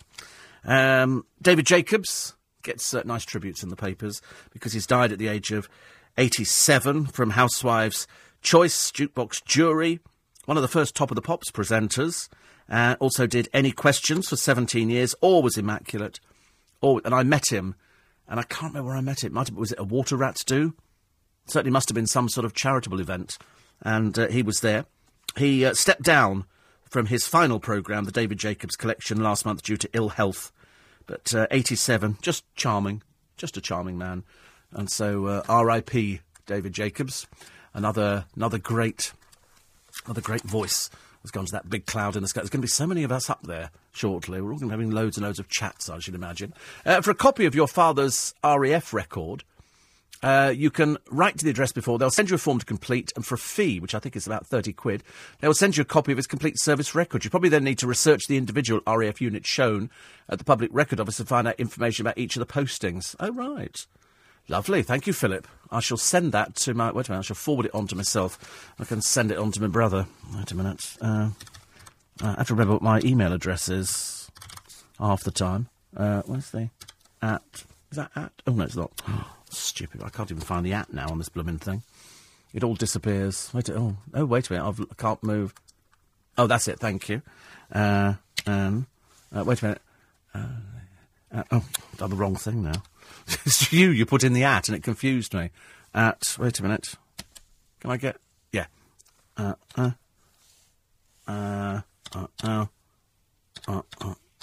Thank you. There you go. That should work, otherwise I've sent it to somebody completely unusual. To me. Brain drain, private neurosurgery contract given to Tory donor healthcare firm. Top NHS centres told to send all patients to the Under Fire Company. It's a Mirror investigation for today. And Ian Hyland is talking about the television programmes that you love to hate. And... the most positive thing, he said, I can say about ITV's new Saturday night dance show, Stepping Out, is that it probably encourages viewers to try stepping out themselves in front of a bus. It's that bad. He said, I'm sorry, but it really is that dreadful, and I still don't know what bothers me most about it. That ITV has made a cynical, half-assed attempt to disguise the fact that it's just a lazy, Strictly rip-off, or that there is a moronically evil undercurrent to the whole enterprise that appears to be wishing marital discord on the celeb couples taking part. Let's hope the stress of learning this dance doesn't stop them reaching 2 years, quipped Davina McCall, as she revealed some poor bloke from JLS had been with his girlfriend for only a year. It's hardly worth it. Well, mind you, Mr. and Mrs. half of them weren't even married. Shacked up together, I think. But it's shame on you, Davina, says Ian Hyland. May not be better than this, but after your fine work on long-lost families, I thought you were. And this year's Strictly Come Dancing lineup looks pretty strong, although we won't know who the celebrities have been partnered with until Saturday's launch show. Well, apart from Vanessa, obviously, How is the back, Anton? Yes, he always picks up the old women, doesn't he, in that, and presumably she's the oldest one there, poor soul. So that's what she'll get. James Corden is mentioned today. And he says, I'm still reeling from a magazine advert on the telly the other day that boasted, this week, Peter Andre talks about being a dad. Whoa, says Ian Hyland. He's got kids? Why has nobody ever mentioned that before? It is true. Peter the Drip Andre. Oh, dear. Peter talks about his touring. Peter talks about his perfume. Peter talks about his children. And, in fact, Peter Andre exposes the children to television any which way that you can. Chris and Hemel Hempstead. He says, they used to have slipper baths in Streatham on holiday in Weston-super-Mare, just like Hemel by the Sea. It is Weston and Mare, but not yet found the super bit, unfortunately.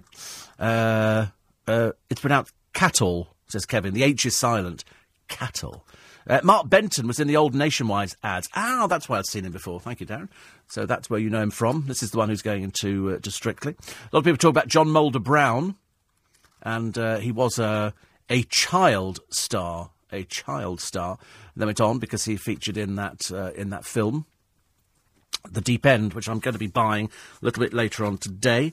Football players. Oh, dear. There's always a football player story somewhere, isn't there? And here's a picture of Lily Collins. I don't know who she is. I don't know who Lily Collins is. Perhaps she's an actress or something like that. Oh, it's Phil Collins. It's Phil Collins' daughter, is it really? Good Lord. Well, there you go.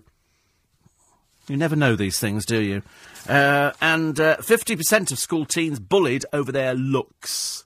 That I can believe. Everybody was bullied. Everybody at school was bullied. Very rare was a person not bullied. You know, as I've said before, either too tall, too short, too fat, sticky out ears, bad hair, bad skin, bad teeth, you name it. There's always something that kids pick on at school. And the whole idea was you managed to, you know, I think after a while, the people who are bullied become the bullies to try and get away from it. Strictly's Len Goodman talking about love and marriage. We love Len. 7! Like him a lot, actually. A nice person. He says, I'm a selfish man and my wife Sue has changed me.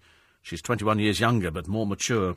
We love him. We love him. You know, he's what I call salt of the earth. Whatever you see with him is what you get on the television. But I do love the story of a retired JCB worker who was carried to his funeral in the bucket of the digger he drove for 40 years.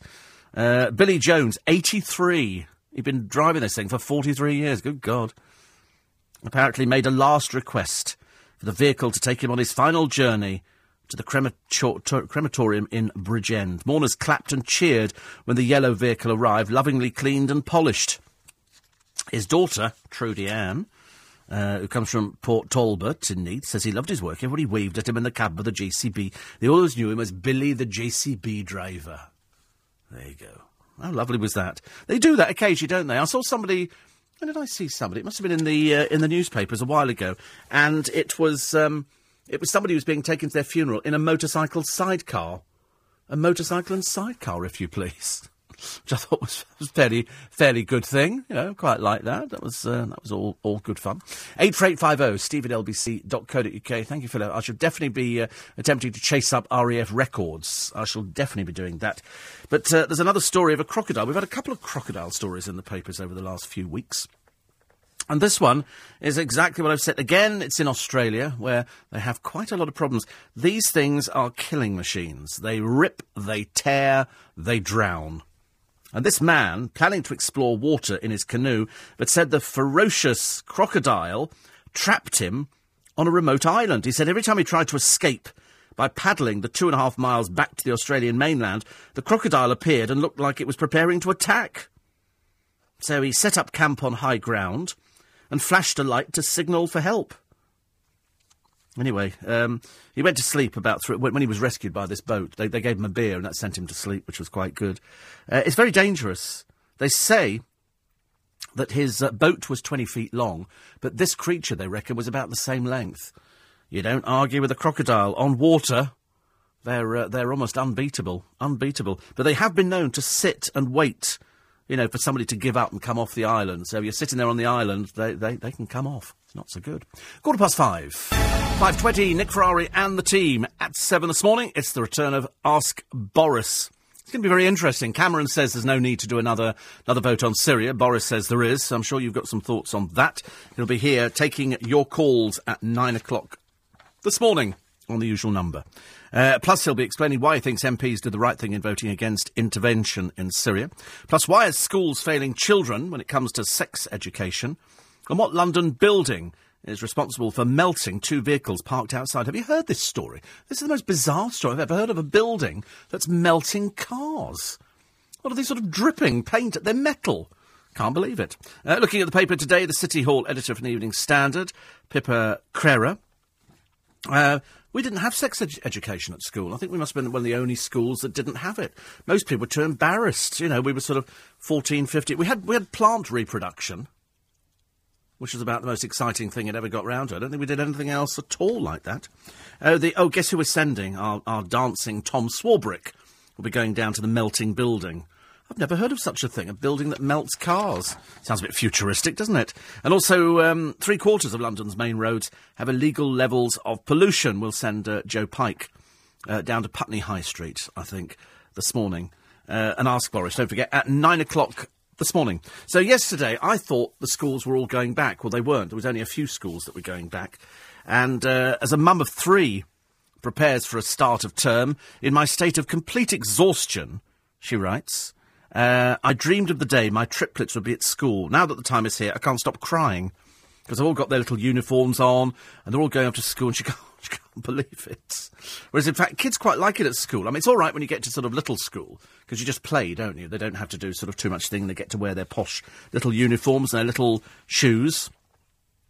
And so she's got Lily, Elise, and Clara.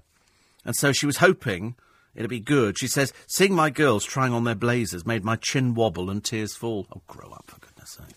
They're going off to school. Not exactly a major event, is it? School, the happiest time of your life. No, it isn't. Not for everybody. For some people, it must be miserable. Some people who hate it. Some people who can't concentrate. One says, I want to be taken to my funeral in the dust cart. I don't think they call them dust carts, do they, anymore? I don't think so. That's Daniel. 84850. This is the one who says, losing your plot, nothing wrong with breastfeeding. And this is apparently a dustman. I don't think you are. I think you're one of those made-up people, Mark, made-up people. So it's Kettle baths. What they didn't report when Michael Jackson's body was being cuddled is they were checking his pockets. It's a funny thing to do, isn't it? But they went back 10 times, the children. You know, such was the... And that must traumatise kids, mustn't it? Mustn't you not think that, you know, that would be the worst thing that could ever happen? You're seeing, you know, especially when you're a child. It's bad enough when you're an adult doing things like that. Front page of the Metro. They've got Gareth Bale celebrating. What was it? Something like £300,000 a week. Unbelievable. Unbelievable.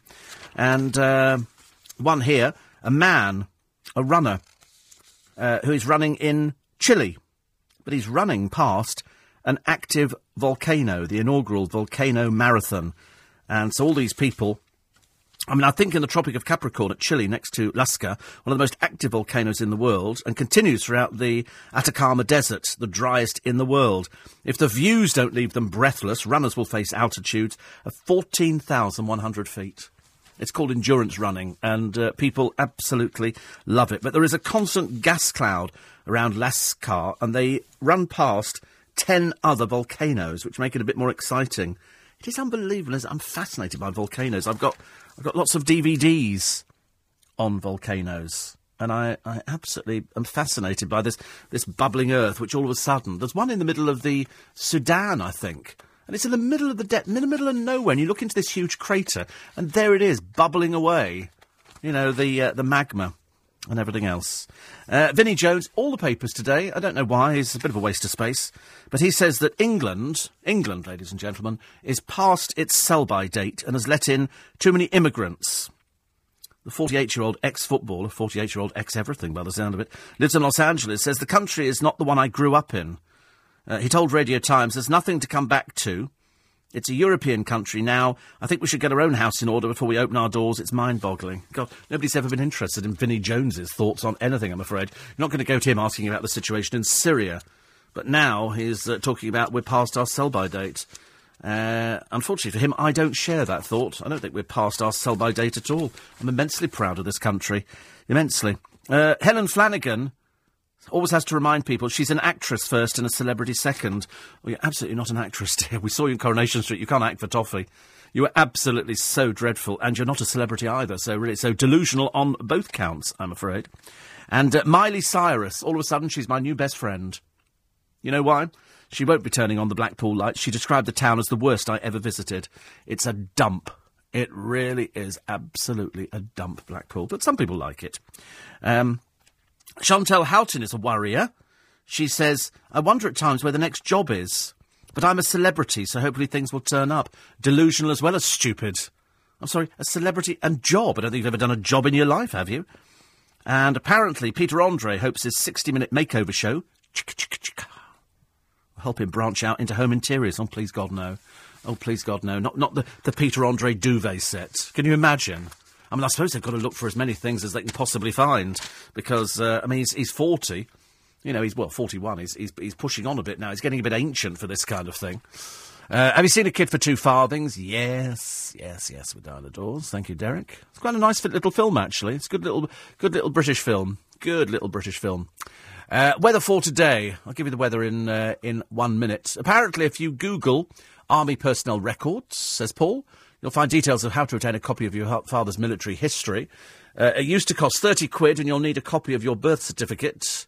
If your father's name is on it and proof of his death, as records are not released whilst they're still alive, definitely not alive. We have another address to write to, so we're all right with that one. So we're all right there.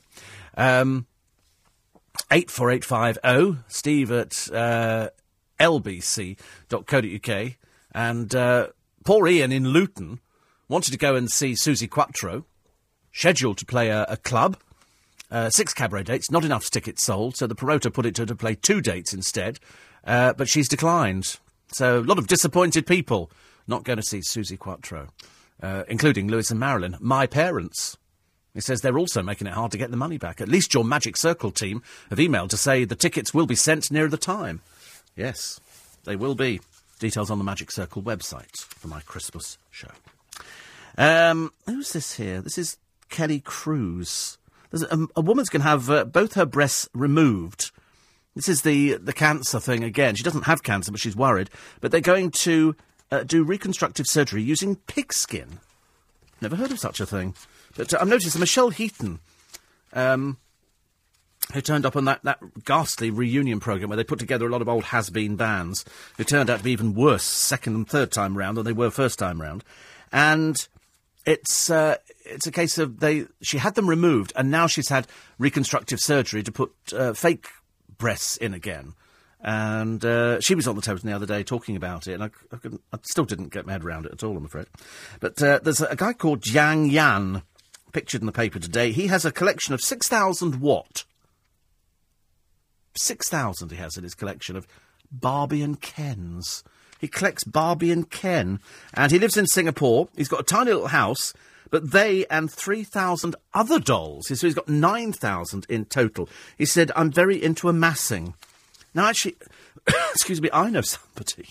He's a very famous dress designer. He designs for a lot of famous people. He collects Barbie dolls as well. They're very collectible. In America, there's big Barbie doll collecting agencies kind of thing, and they sort of talk about collecting Barbie dolls. I can't really tell you anything more about it, except that I did buy a couple on eBay once, Christmas Barbie and Nightclub Barbie or something like that, because they keep bringing them out, and in different parts of the world you can get certain Barbie dolls, and people collect them, like people collect McDonald's Happy Meal toys. People collect anything. I'm trying to collect £50 notes. It's not easy. It takes ages to sort of get one, and they are freely available. Well, in most places, you just got to have the ready funds there to actually get the things in the first place. I'll give you the weather in a moment. What we'll do, we'll take a quick check on the news. For those of you waking up now, I can tell you it's LBC 97.3. It's Steve Allen's Early Breakfast, and the time is 5:30. LBC 97.3. Text 84850. Tweet at LBC 973. This is London's biggest conversation with Steve Allen.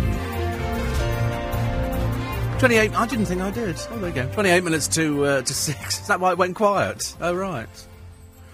Sometimes you forget, sometimes you don't, you know. Today I did. Wonder why I went quiet before the news. Anyway. Weather for today. Oh, it's going to be a hot one. Actually, no, not too bad. At the moment, 18 degrees. Well, it was at 5 o'clock, so it's still dark outside. I can't get used to the fact it's dark outside and very autumnal. We're just waiting for the leaves to drop off the trees. I think they're all glued at the moment. Dry with sunny spells today, becoming very warm. It'll climb to about 24 degrees. And tonight, dry with some patchy cloud. Minimum 17 degrees. Wednesday, patchy mist or fog, soon clearing to leave a dry, bright day with some good sunny spells and light winds, becoming very warm or hot by the afternoon. Thursday is dry, sunny and feeling very warm. And then Friday, Saturday is when it changes and you get cloudy, cooler weather with occasional rain, possibly heavy and thundery. Heavy and thundery. We'll go through the front pages of the papers just after the news at 6. There's a picture in a lot of the papers today of a big burger. And it's Britain's biggest burger. It weighs £25. It's a monster meal. It's at JD's Grill in Plymouth, and it's got 25,000 calories. I mean, yeah, I never understand. I mean, do these people do it just to sort of create something and so they can get a bit of publicity for the restaurant, or is it actually on sale? I've seen this bloke who goes around America, and they have huge items in the restaurant. And the idea is if you can eat all of it, you get it for free. But then, you know, why would you want to completely inflate yourself? I mean, this burger here, £25, so it's 11 kilos of burger, and it's got cheese on it, and it's got... I mean, just making the bun alone is a bit ridiculous. So presumably a load of people could share it, but I wouldn't want to share my food with somebody else. The idea that you all tuck in, no thank you very much indeed. It's like going into a pub and they've got peanuts on the bar. You think, no, people have put their fingers in there, then they put them in their mouths. Look around at the people who are sitting round a bar. Oh, I don't think so. I don't think we'll actually be touching any of that, thank you very much indeed. But that's what people do, isn't it? They sort of end up touching... Oh, no, I'm very funny about that. 84850, steve@lbc.co.uk. Kevin says, I should be delivering down in Whitechapel later. Shall I ask the working girls if they've got a spare street corner for Chantel to work? So cruel. So cruel. I mean, to be honest with you, you know, it's... I don't really know what to do about Chantel. She's so delusional and so stupid. And she thinks, you know, and people go, I'm a celebrity. And you think, oh, God, that's the day you start thinking, I'm a celebrity, is the day you might as well give up and throw yourself off a bridge. Helga thinks we are well past our sell-by date. Oh, I don't. I absolutely don't. I think we're nowhere near our sell-by date. I think we're a fabulous country. I love living here. Wouldn't want to live anywhere else. Thank you very much indeed. I know you get Brits who go and live in Spain and in France and something like that. You know, and Vinnie Jones says, oh, it's past our sell-by. I wouldn't ask Vinnie Jones the time of day. I wouldn't be remotely interested in any sad little racist thoughts which he has in his head. I'm really not remotely I think the man's a buffoon and an idiot. But, you know, that's the kind of thing he's known for. I'm surprised, actually, the paper's even bothered printing it. I mean, the man's so stupid. So stupid. In all the papers today, think Abby's fit, oh no. This is Abby Clancy, catwalk babe. When does she do catwalk? She's too small to do catwalk. She's tiny. They don't ask her to do catwalk. She does catalogue stuff, doesn't she? She's certainly never done catwalk, as far as I know. But she's 27, and she hopes that being in Strictly Come Dancing will help boost her endurance. I'm strong, but I've got no stamina. I get out of breath so easy, she said. Well, she smokes. We've seen pictures of her with a fag in her mouth. That's why you're out of breath, dear. Got nothing to do with your endurance. Give up smoking and you might be a better person. She said, I don't train or go to the gym. I like a dance partner who can disguise the fact how bad I'll be. Well, I don't think we ever had any doubts in our mind that you'd be absolute rubbish. Co-contestant Sophie Ellis-Bextor revealed she won't be committing murder on the dance floor, as long as the stage costumes keep her nerves distracted, which is good. By contrast, veteran broadcaster, aged old Harridan, Vanessa Feltz, admitted she'll be putting her 2 left feet forward. She said, I can't do any formal dance whatsoever. I can't jive, I can't salsa, I can't cha-cha-cha, I can't waltz, I just can't dance. Well, of course you can't, you're too fat. You know, fat people are just jolly, so you're going to be the buffoon of the series, and then they'll end up kicking you out and they'll sort of get down to a proper programme. You've always got to have some idiot, haven't you, who will do something, either falling over or, you know, sort of doing an Anne Widdecombe. Who started that one? I can't remember who was the first person who started on the Strictly Come Dancing. Who was the... Was John Sargent the first one who was an idiot? And then we had to find another one, and Anne Widdecombe was so close behind. And so they then, because they were useless, they had to make a thing about it. And perhaps they look around for somebody stupid, although there's so many stupid people in the Strictly Come Dancing this year. It could be anybody. I think Susanna Reid will try desperately, and then her credibility will just disappear, I'm afraid. Disappear. 84850, Steve at LBC. Oh, here's a picture of this skyscraper. It's in the Metro today, and it's called the Walkie Talkie Building. And they say it zaps cars, turn them into melted wrecks. The sun's glare, apparently reflected from the building's windows, melted the bodywork of an £80,000 car. Company director of a tiling firm, a guy called Martin Lindsay, parked his Jaguar XJ underneath the building and saw it was surrounded by a crowd when he returned from a meeting 2 hours later. I looked at him and said, "What are you doing?" And I looked at the car and thought, blow. Every little plastic panel was warped. This is 20 Fenchurch Street. It's a £200 million building. They have agreed to pay the repair bill and suspended parking at 3 spaces below the skyscraper. Mr. Lindsay comes from Stapleford Abbott in Essex, says, "They got to do something. I'm gutted. How can they let this continue?" That's how they speak in that place in Essex. I love the way... Well, they probably didn't know that it was going to melt. Fancy me a car with plastic bits on. How cheap. What a shame. And so he parked it underneath the building, and presumably the heat from the glass, I can only think of that. It acts like a giant reflecting mirror, doesn't it? It's like a magnifying glass. I can't think of any other way that it works. It melted the plastic bits. So they have agreed... I mean, they've obviously agreed that there is a slight problem.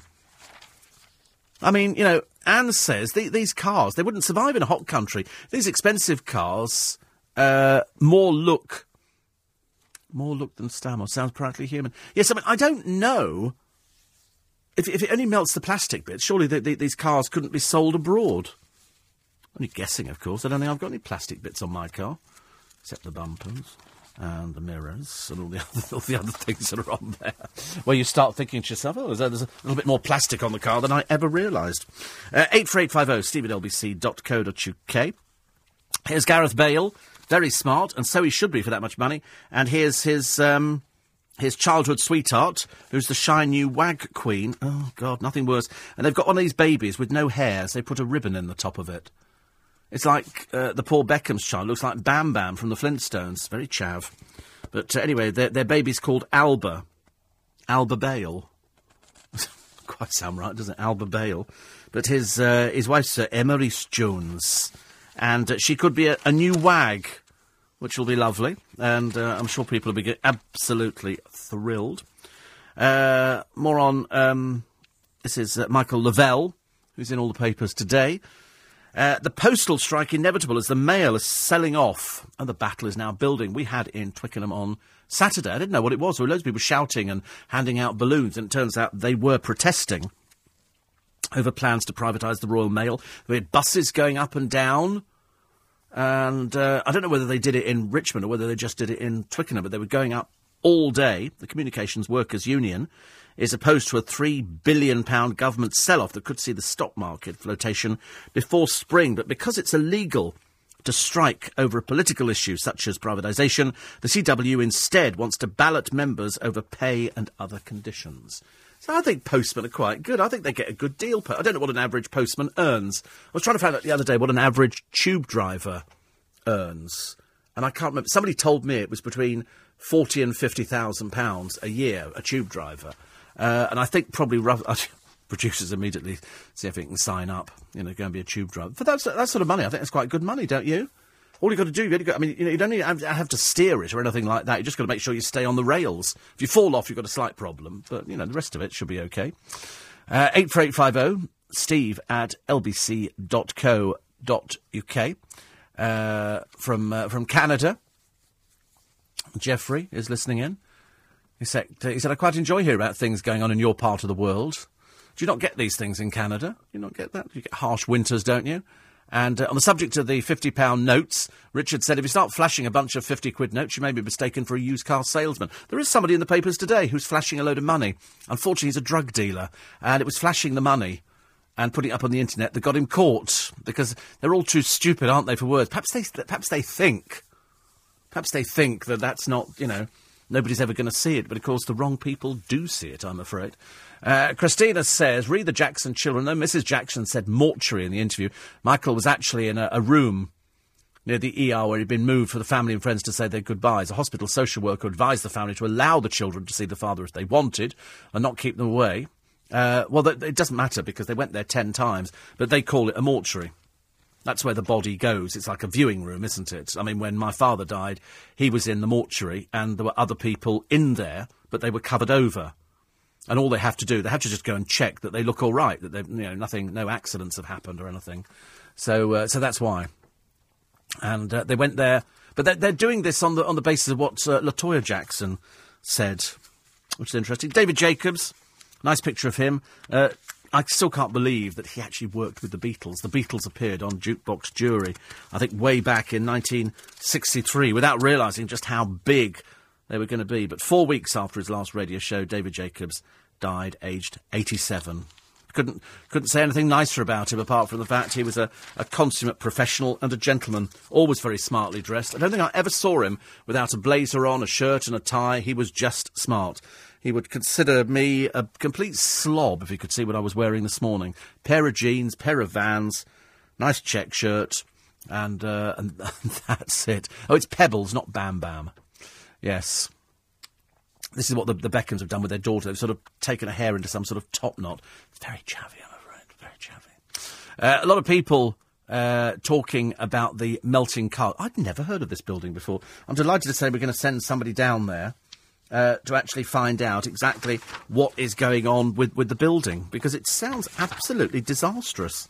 A building that is melting cars. Luckily, we're sending our non-dancing reporter, Tom Swarbrick, down there. Perhaps you could put him on Strictly Come Dancing, actually. That'd be quite a good thing. And the other story that made all the papers yesterday, and I didn't read it yesterday, I quickly skirted over it and then decided I'd come back to it later on today if it appeared in the papers again, and it has. It's a British Airways pilot who they say was abusing children in an orphanage in Nairobi. And his name is Simon Wood. They say he was protected by a network of associates, including a male airline colleague, another British man and a female manager at one of the Nairobi orphanages. The trio are not believed to have been directly involved in sexual abuse against children, but lawyers are probing claims they helped the man who killed himself last month to access his victims and to cover up his crimes. And I think there's something like 50 alleged victims of this first officer Wood are now considering legal action against BA, who they say should have protected them. They say they were molested by this pilot during his stopovers and charity work in Kenya. They now say it could be hundreds of orphaned and slum children in Kenya. He also targeted youngsters in Uganda and Tanzania.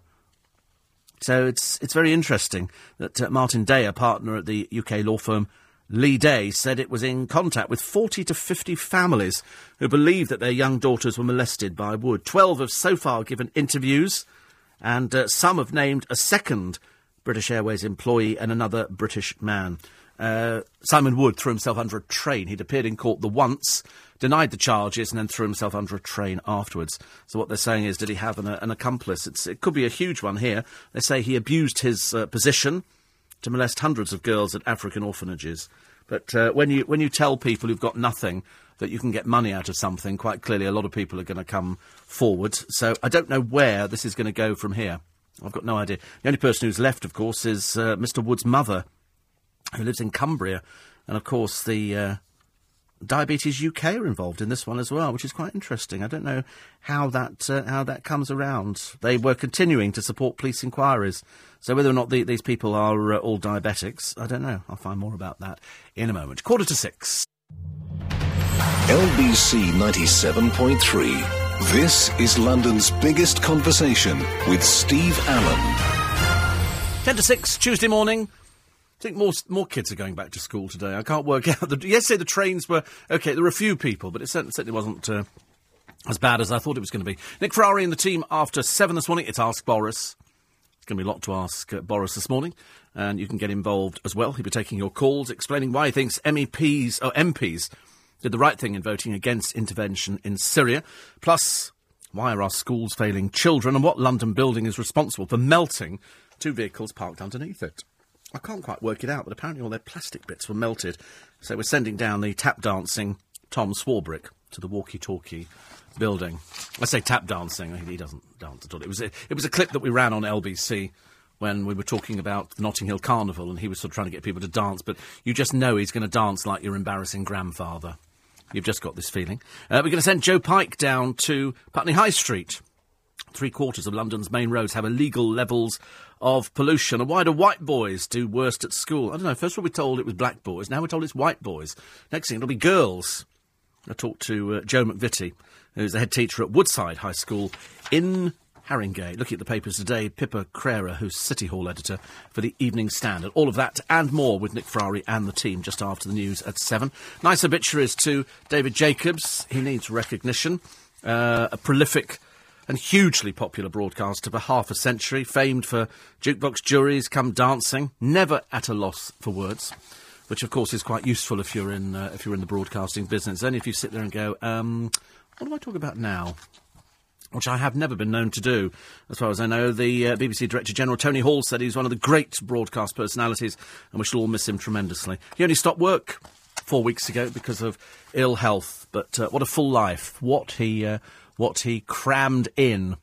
How long before Pebbles Beckham gets pierced ears, says Dee? Probably with real diamonds. And will the boys be getting tats for their 16th birthday? I pray that Vic's yearning to be really posh will stop, but probably not. No, the trouble is, she so wants to be posh, but she isn't posh. That's the trouble. The whole thing was a bit of a joke, so they had to give all the Spice Girls names. So you had Scary Spice because she was foul-mouthed. Then you had Sporty Spice because she lived in tracksuits, and that started all the rumours that she was gay. And, of course, she spent the whole career trying to play that one down. Then you had Baby Spice because she dressed up as a little schoolgirl with her hair in bunches. And then you had Posh Victoria because, you know, people thought she looked a bit snooty, but she wasn't. It's just that her father used to take her to school in a white Rolls Royce, but it was an old one. It wasn't anything brand new or anything like that. So now it's good, but you know, it's all the tattoos. David's got a new one on his chest. We were told the other day that Cheryl is very chavvy. Whichever way you look at it, posh people don't have tattoos. You won't find any of the royal family with tattoos. Having said that, somebody will write in and go, I think if Prince Philip's got a few from the Navy days. I don't think he has. I don't think they've got anything like that at all. And after a while, as you've seen them on older people, they fade. They look terrible. All these people who've got writing up the side of their faces and behind their ears. You imagine what that's going to look like by the time they get to their 40s and 50s. Absolutely dreadful. Apparently, the walkie-talkie building glass reflection could have projected over time as a laser for it to melt the metal. No, it didn't. No, only 2 hours. Only 2 hours this car was parked there. It didn't melt the metal, it melted the plastic. It warped the plastic. But then I've heard that if you put, and I know this from bitter experience, if you have a vinyl record and you put it on the back shelf of your car, if you've got a back shelf on the car, and you go out driving and you park the car, when you come back that will be warped because the sun will shine through the glass and it will reflect onto the thing, because I made a mistake years and years ago, and I know this because I did it myself, of putting some records on the back shelf. I was moving from one place to another, put the records on the back shelf, left them there for a day. When I came to take them out, they were all warped. There was no way you ever could have played them. You had to just throw the blooming things out. So that's why it would go there. But it would never melt metal. It's never going to get to that stage where it's going to melt metal, but it would certainly melt plastic. And so many cars nowadays, even probably on the Jaguar, have got lots of extra bits put on, which are plastic. I'm trying to go around my car thinking I've got hard plastic on the wing mirrors, and that's about it. I don't know whether or not. I think the bumpers might be plastic, front and back. I can't remember. But I think that's the only bit of plastic. But on some cars, of course, I should imagine around the headlights you could melt things. So that's why. Ralph says, I'm glad you like living in Britain. As an ex-BBC director says last night of the proms and Rule Britannia, dangerously English. Well, it is, of course it's English. It's British, isn't it? That's what it is. That's what last night at the proms is about. It's about celebrating the best of British. And that's why Rule Britannia. Britannia rules the waves. Oh, I'm fiercely patriotic. I haven't found anybody more patriotic than me. I love things like that. Oh yes, any type of flag waving, any type of bigging up the country. Good God, yes. I mean, I have no problem with that at all. Fiercely proud. I don't mind strictly, says Mark, but what I object to is the merciless milking of the format by the BBC, a bit like Doctor Who. We will now get strictly behind the scenes, strictly show how we make the costumes, show how we train for the show, and so it goes on. Not to mention, across all the BBC outlets, they will hype the show. How much would that level of advertising cost? BBC latch onto anything with a little success and milk it mercilessly. Well, that's why we had to put up with The Voice. A disastrous programme, disastrous judges, and Can anybody tell me who won The Voice? No. Nobody's got the faintest idea. Because it sunk without trace. It was disastrous. They dig up, Tom Jones. They dig up that dreadful Will.i.am. Spent most of the programme texting and didn't seem to be remotely interested. I think Jessie J was on there. She was okay, but I saw her... She might have... Was she at V Festival this year? Whatever it was a ghastly set. It's no good walking backwards and forwards across the stage going, hello, Chelmsford, whoa, whoa, and doing this kind of stuff, because it sounds ridiculous. But they all do it, I'm afraid. They all do it, and it probably serves them quite well. But The Voice was awful. So I do like living in Britain, going back to the original question. I absolutely love it. Tony Blair doesn't like living in Britain. He's too busy milking it around the world. Here he is in Thailand, addressing an audience there for, they say, a reputed £400,000 for a speech. These champagne socialists, honestly, it's marvellous, isn't it? There's Tony, apparently it's something to do with our overseas envoy. I've not seen any evidence of it. Sunning himself on a super yacht and picking up £400,000. My God, the champagne lifestyle really suits him and Cherie, doesn't it? It really does. But I do like the story of Laura Dixon. Laura Dixon is a lifelong vegetarian. And she was told she'd never have children. She's given birth to triplets after she started eating meat. Laura Dixon turned to IVF after trying for 10 years to get pregnant naturally, but during her second cycle of treatment, she suffered a miscarriage. When she became pregnant, during her final round of IVF, she was warned she had a high risk of another miscarriage or a dangerously early labour. So she started eating 3 portions of meat a day. Now she's addicted to it. She started eating McDonald's. She started eating burgers, sausages, everything. She comes from Chelmsford. Oh, from Chelmsford. All the best people come from Chelmsford. And she says, when a sonograph found a third heartbeat, I remember shouting, oh no, and crying. She lost one baby to a miscarriage. Thought, I'll never be able to carry 3, but 3 she's carried. And here they are, Max, Mason and Mia. All the Mers.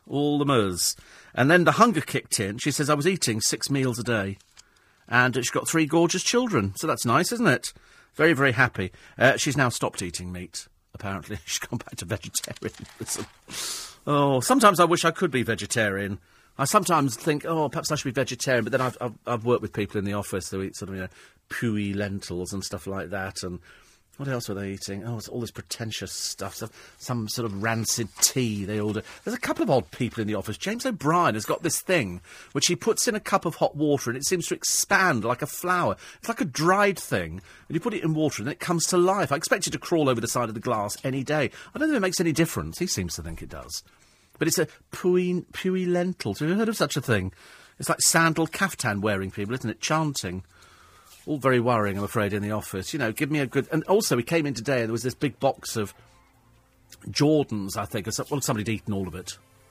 All gone. Nothing left for us poor people overnight. Not that we're starving in any way, shape or form. 84850. Apparently, Andrea Begley won The Voice. She's almost blind. Oh, this is this woman who's huge in Ireland already. And they came out and they all... Like the girl on The X Factor. Where do you work? I work in a prison. OK. Have you ever done auditions before? No. Liar. Done loads of auditions. Singing professional, dear, for quite some time. Why can't people tell the truth? LBC 97.3. Text 84850. Tweet at LBC 973. This is London's biggest conversation with Steve Allen. Do you think it was Andy McCall? I'm Andy McCall. Perhaps he was checking. Never heard somebody name-check themselves so many times on the programme. We'll come back to the travel a little bit later on for you. Well, in fact, in about 10 minutes' time, we'll come back to Andy McCall. Although I suspect it could be somebody different by the time we get round to it. 84850, steve@lbc.co.uk. Did you see through the keyhole? Ghastly. It lasted about 5 minutes. It was absolute rubbish, I'm afraid. Absolute rubbish. And shan't ever be watching it ever again, I'm afraid. Definitely not. Anyway, in the papers this morning, and if you have just joined us, it's nice to have your company on LBC. I'm Steve Allen. I'm Steve Allen. I thought I'd tell you that now. And some of the stories which you're waking up to, some repeatable, some not repeatable, some yesterday's stories and some terribly, terribly old. £86 million Gareth and his childhood sweetheart, the shy new wag queen. Give it about 10 minutes. By the time we've got a PR agency going, they'll be all over the papers. And thousands of pupils being squeezed into extra classes at primary schools, struggling under a huge influx of children. Amid a raft of emergency measures, a third of councils are being forced to lay on the bulge reception classes for the term starting this week. The crisis has been caused by a baby boom, rising immigration, and families being priced out of the private sector. Many pupils will now be taught in temporary classrooms, with some schools renting extra space in empty offices and children's centres. It's a full investigation in the Daily Mail this morning.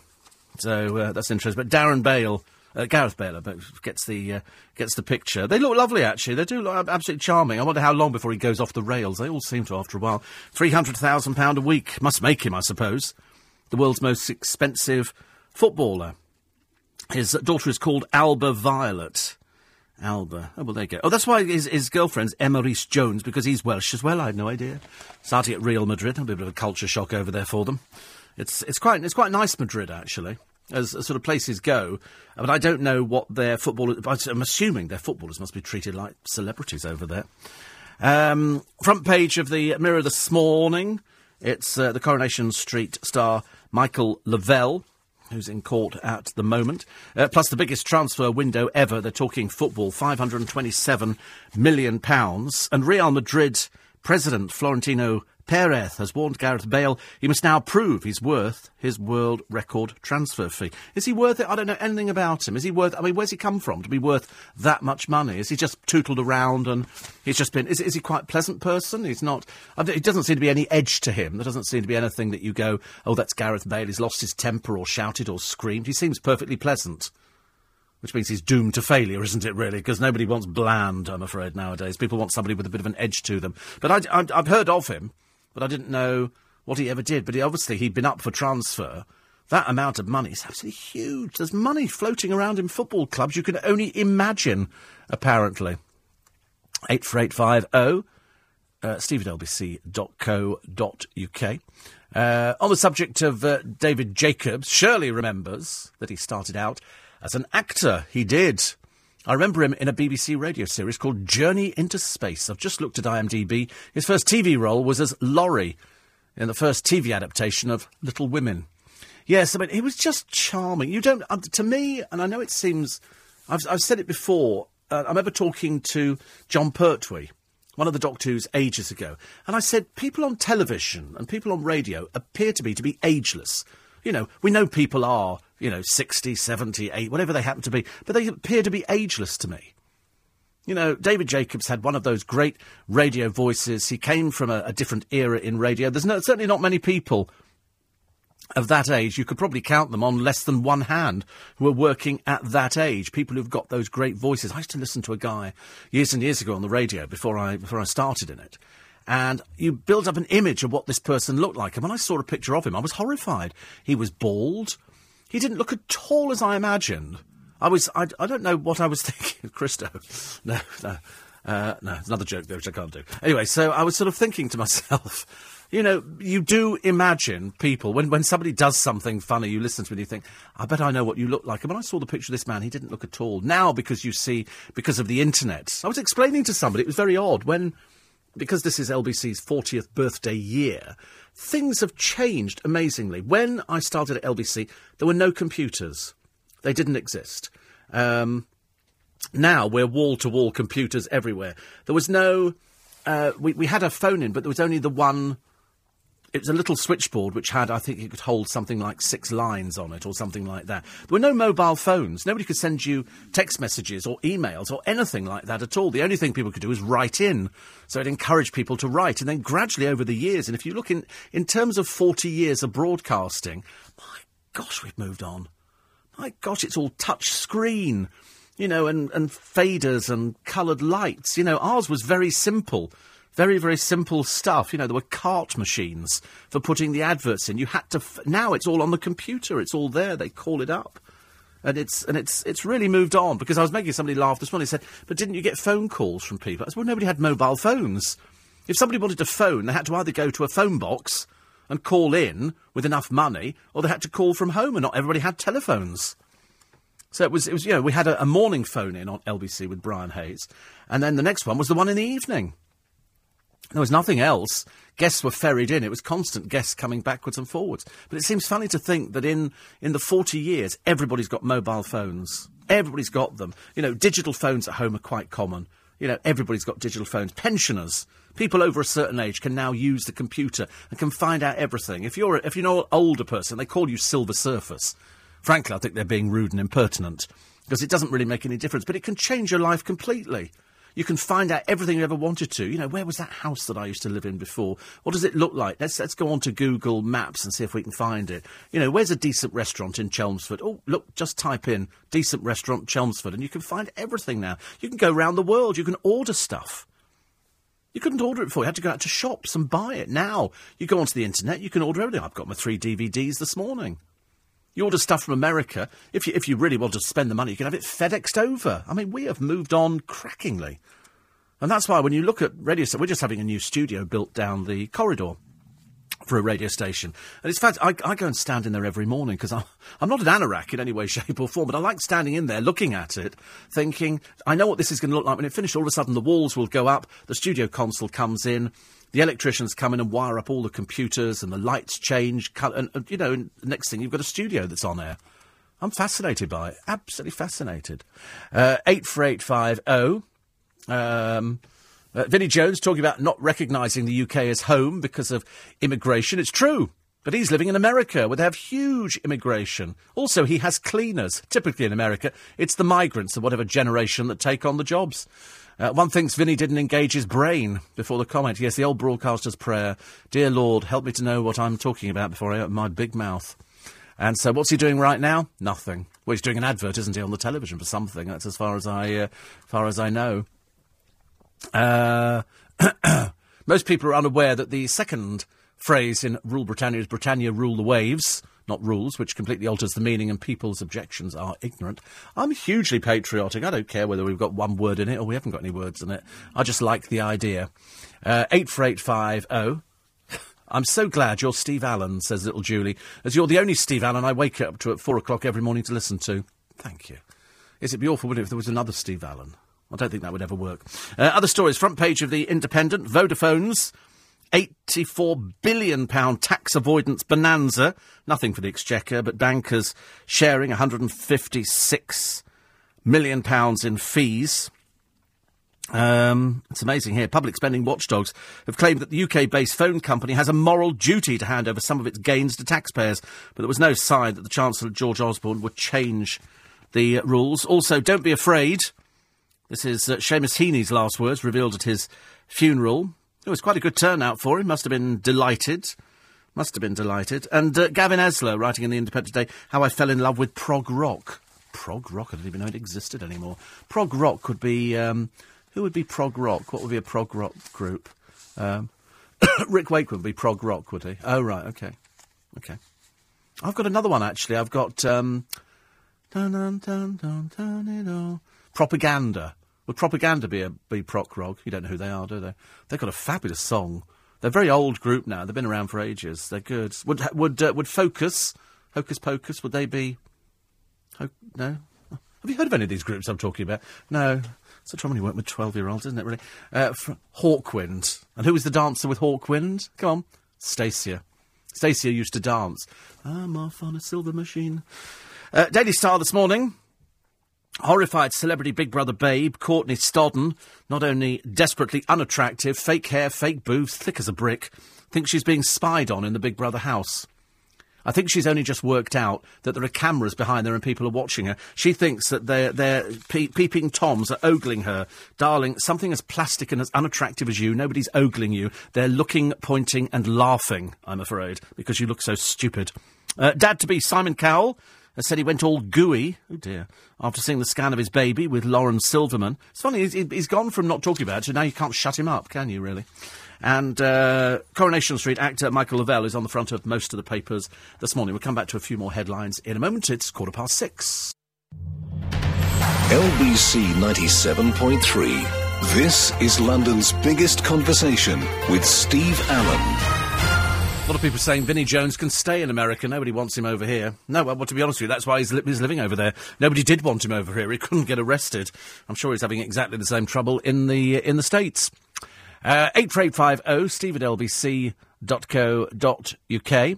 And Lynn says, my sister, a teacher working in London, has always had the problem that herself and the two children started and broke up from school at 3 different times. It varies across the country. Why can't they make it so it's universal? Why can't it be standard? Everybody goes back to school on this particular day.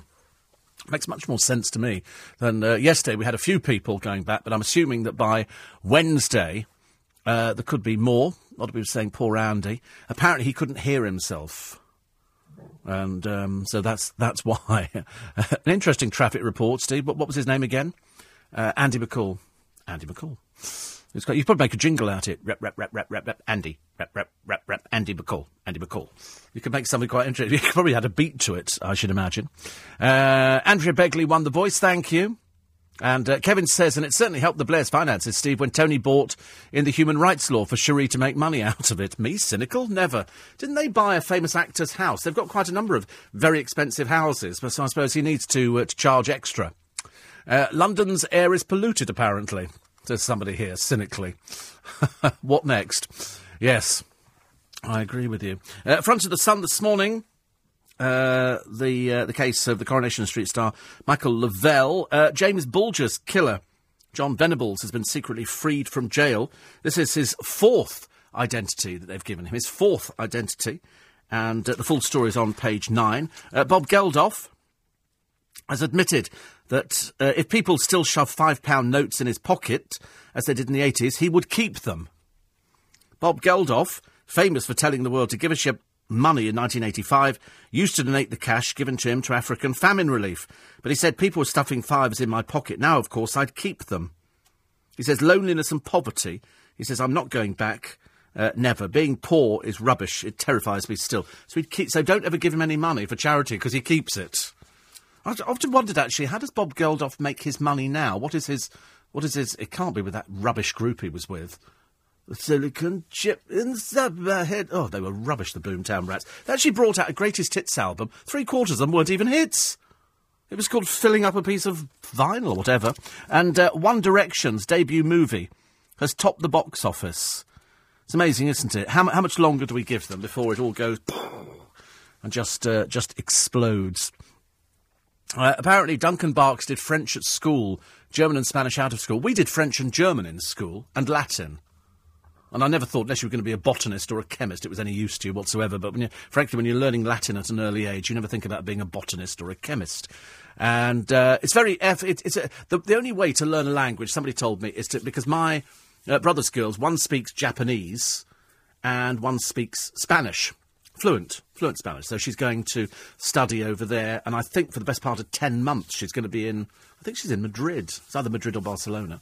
And the other one wants to go to Tokyo and study over there.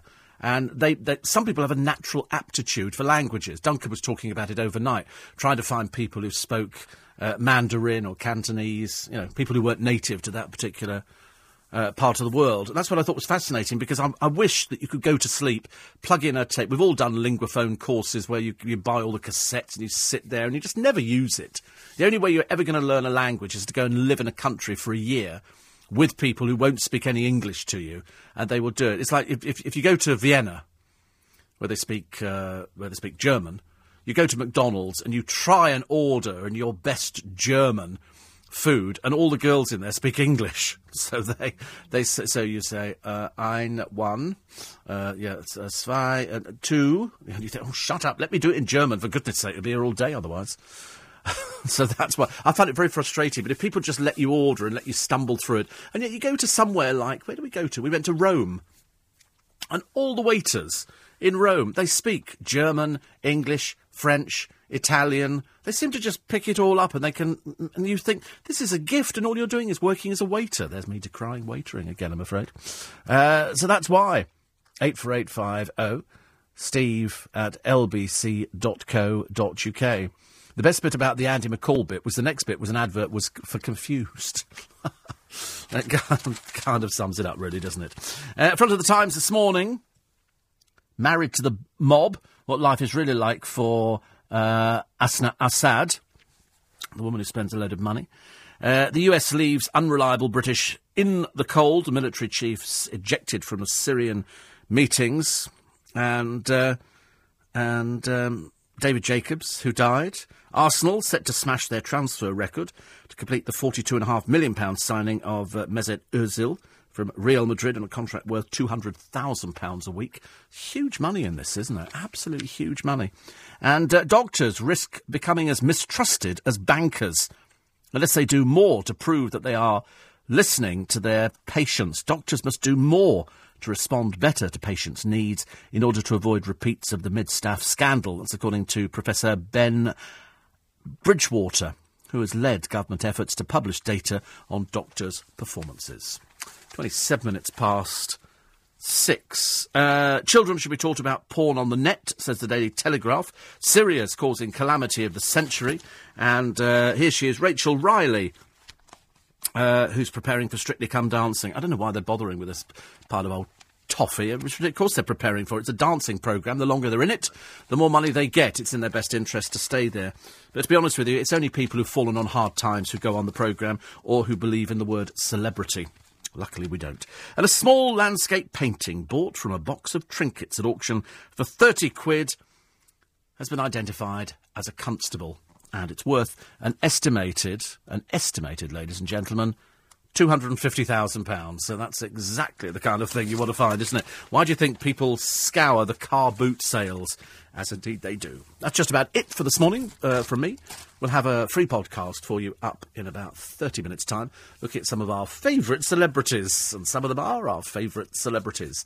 And you can download the remainder of the programme a little bit later. If you don't know about downloading and podcasting, do go to the LBC website, lbc.co.uk. You can follow me on Twitter, @SteveAllenShow.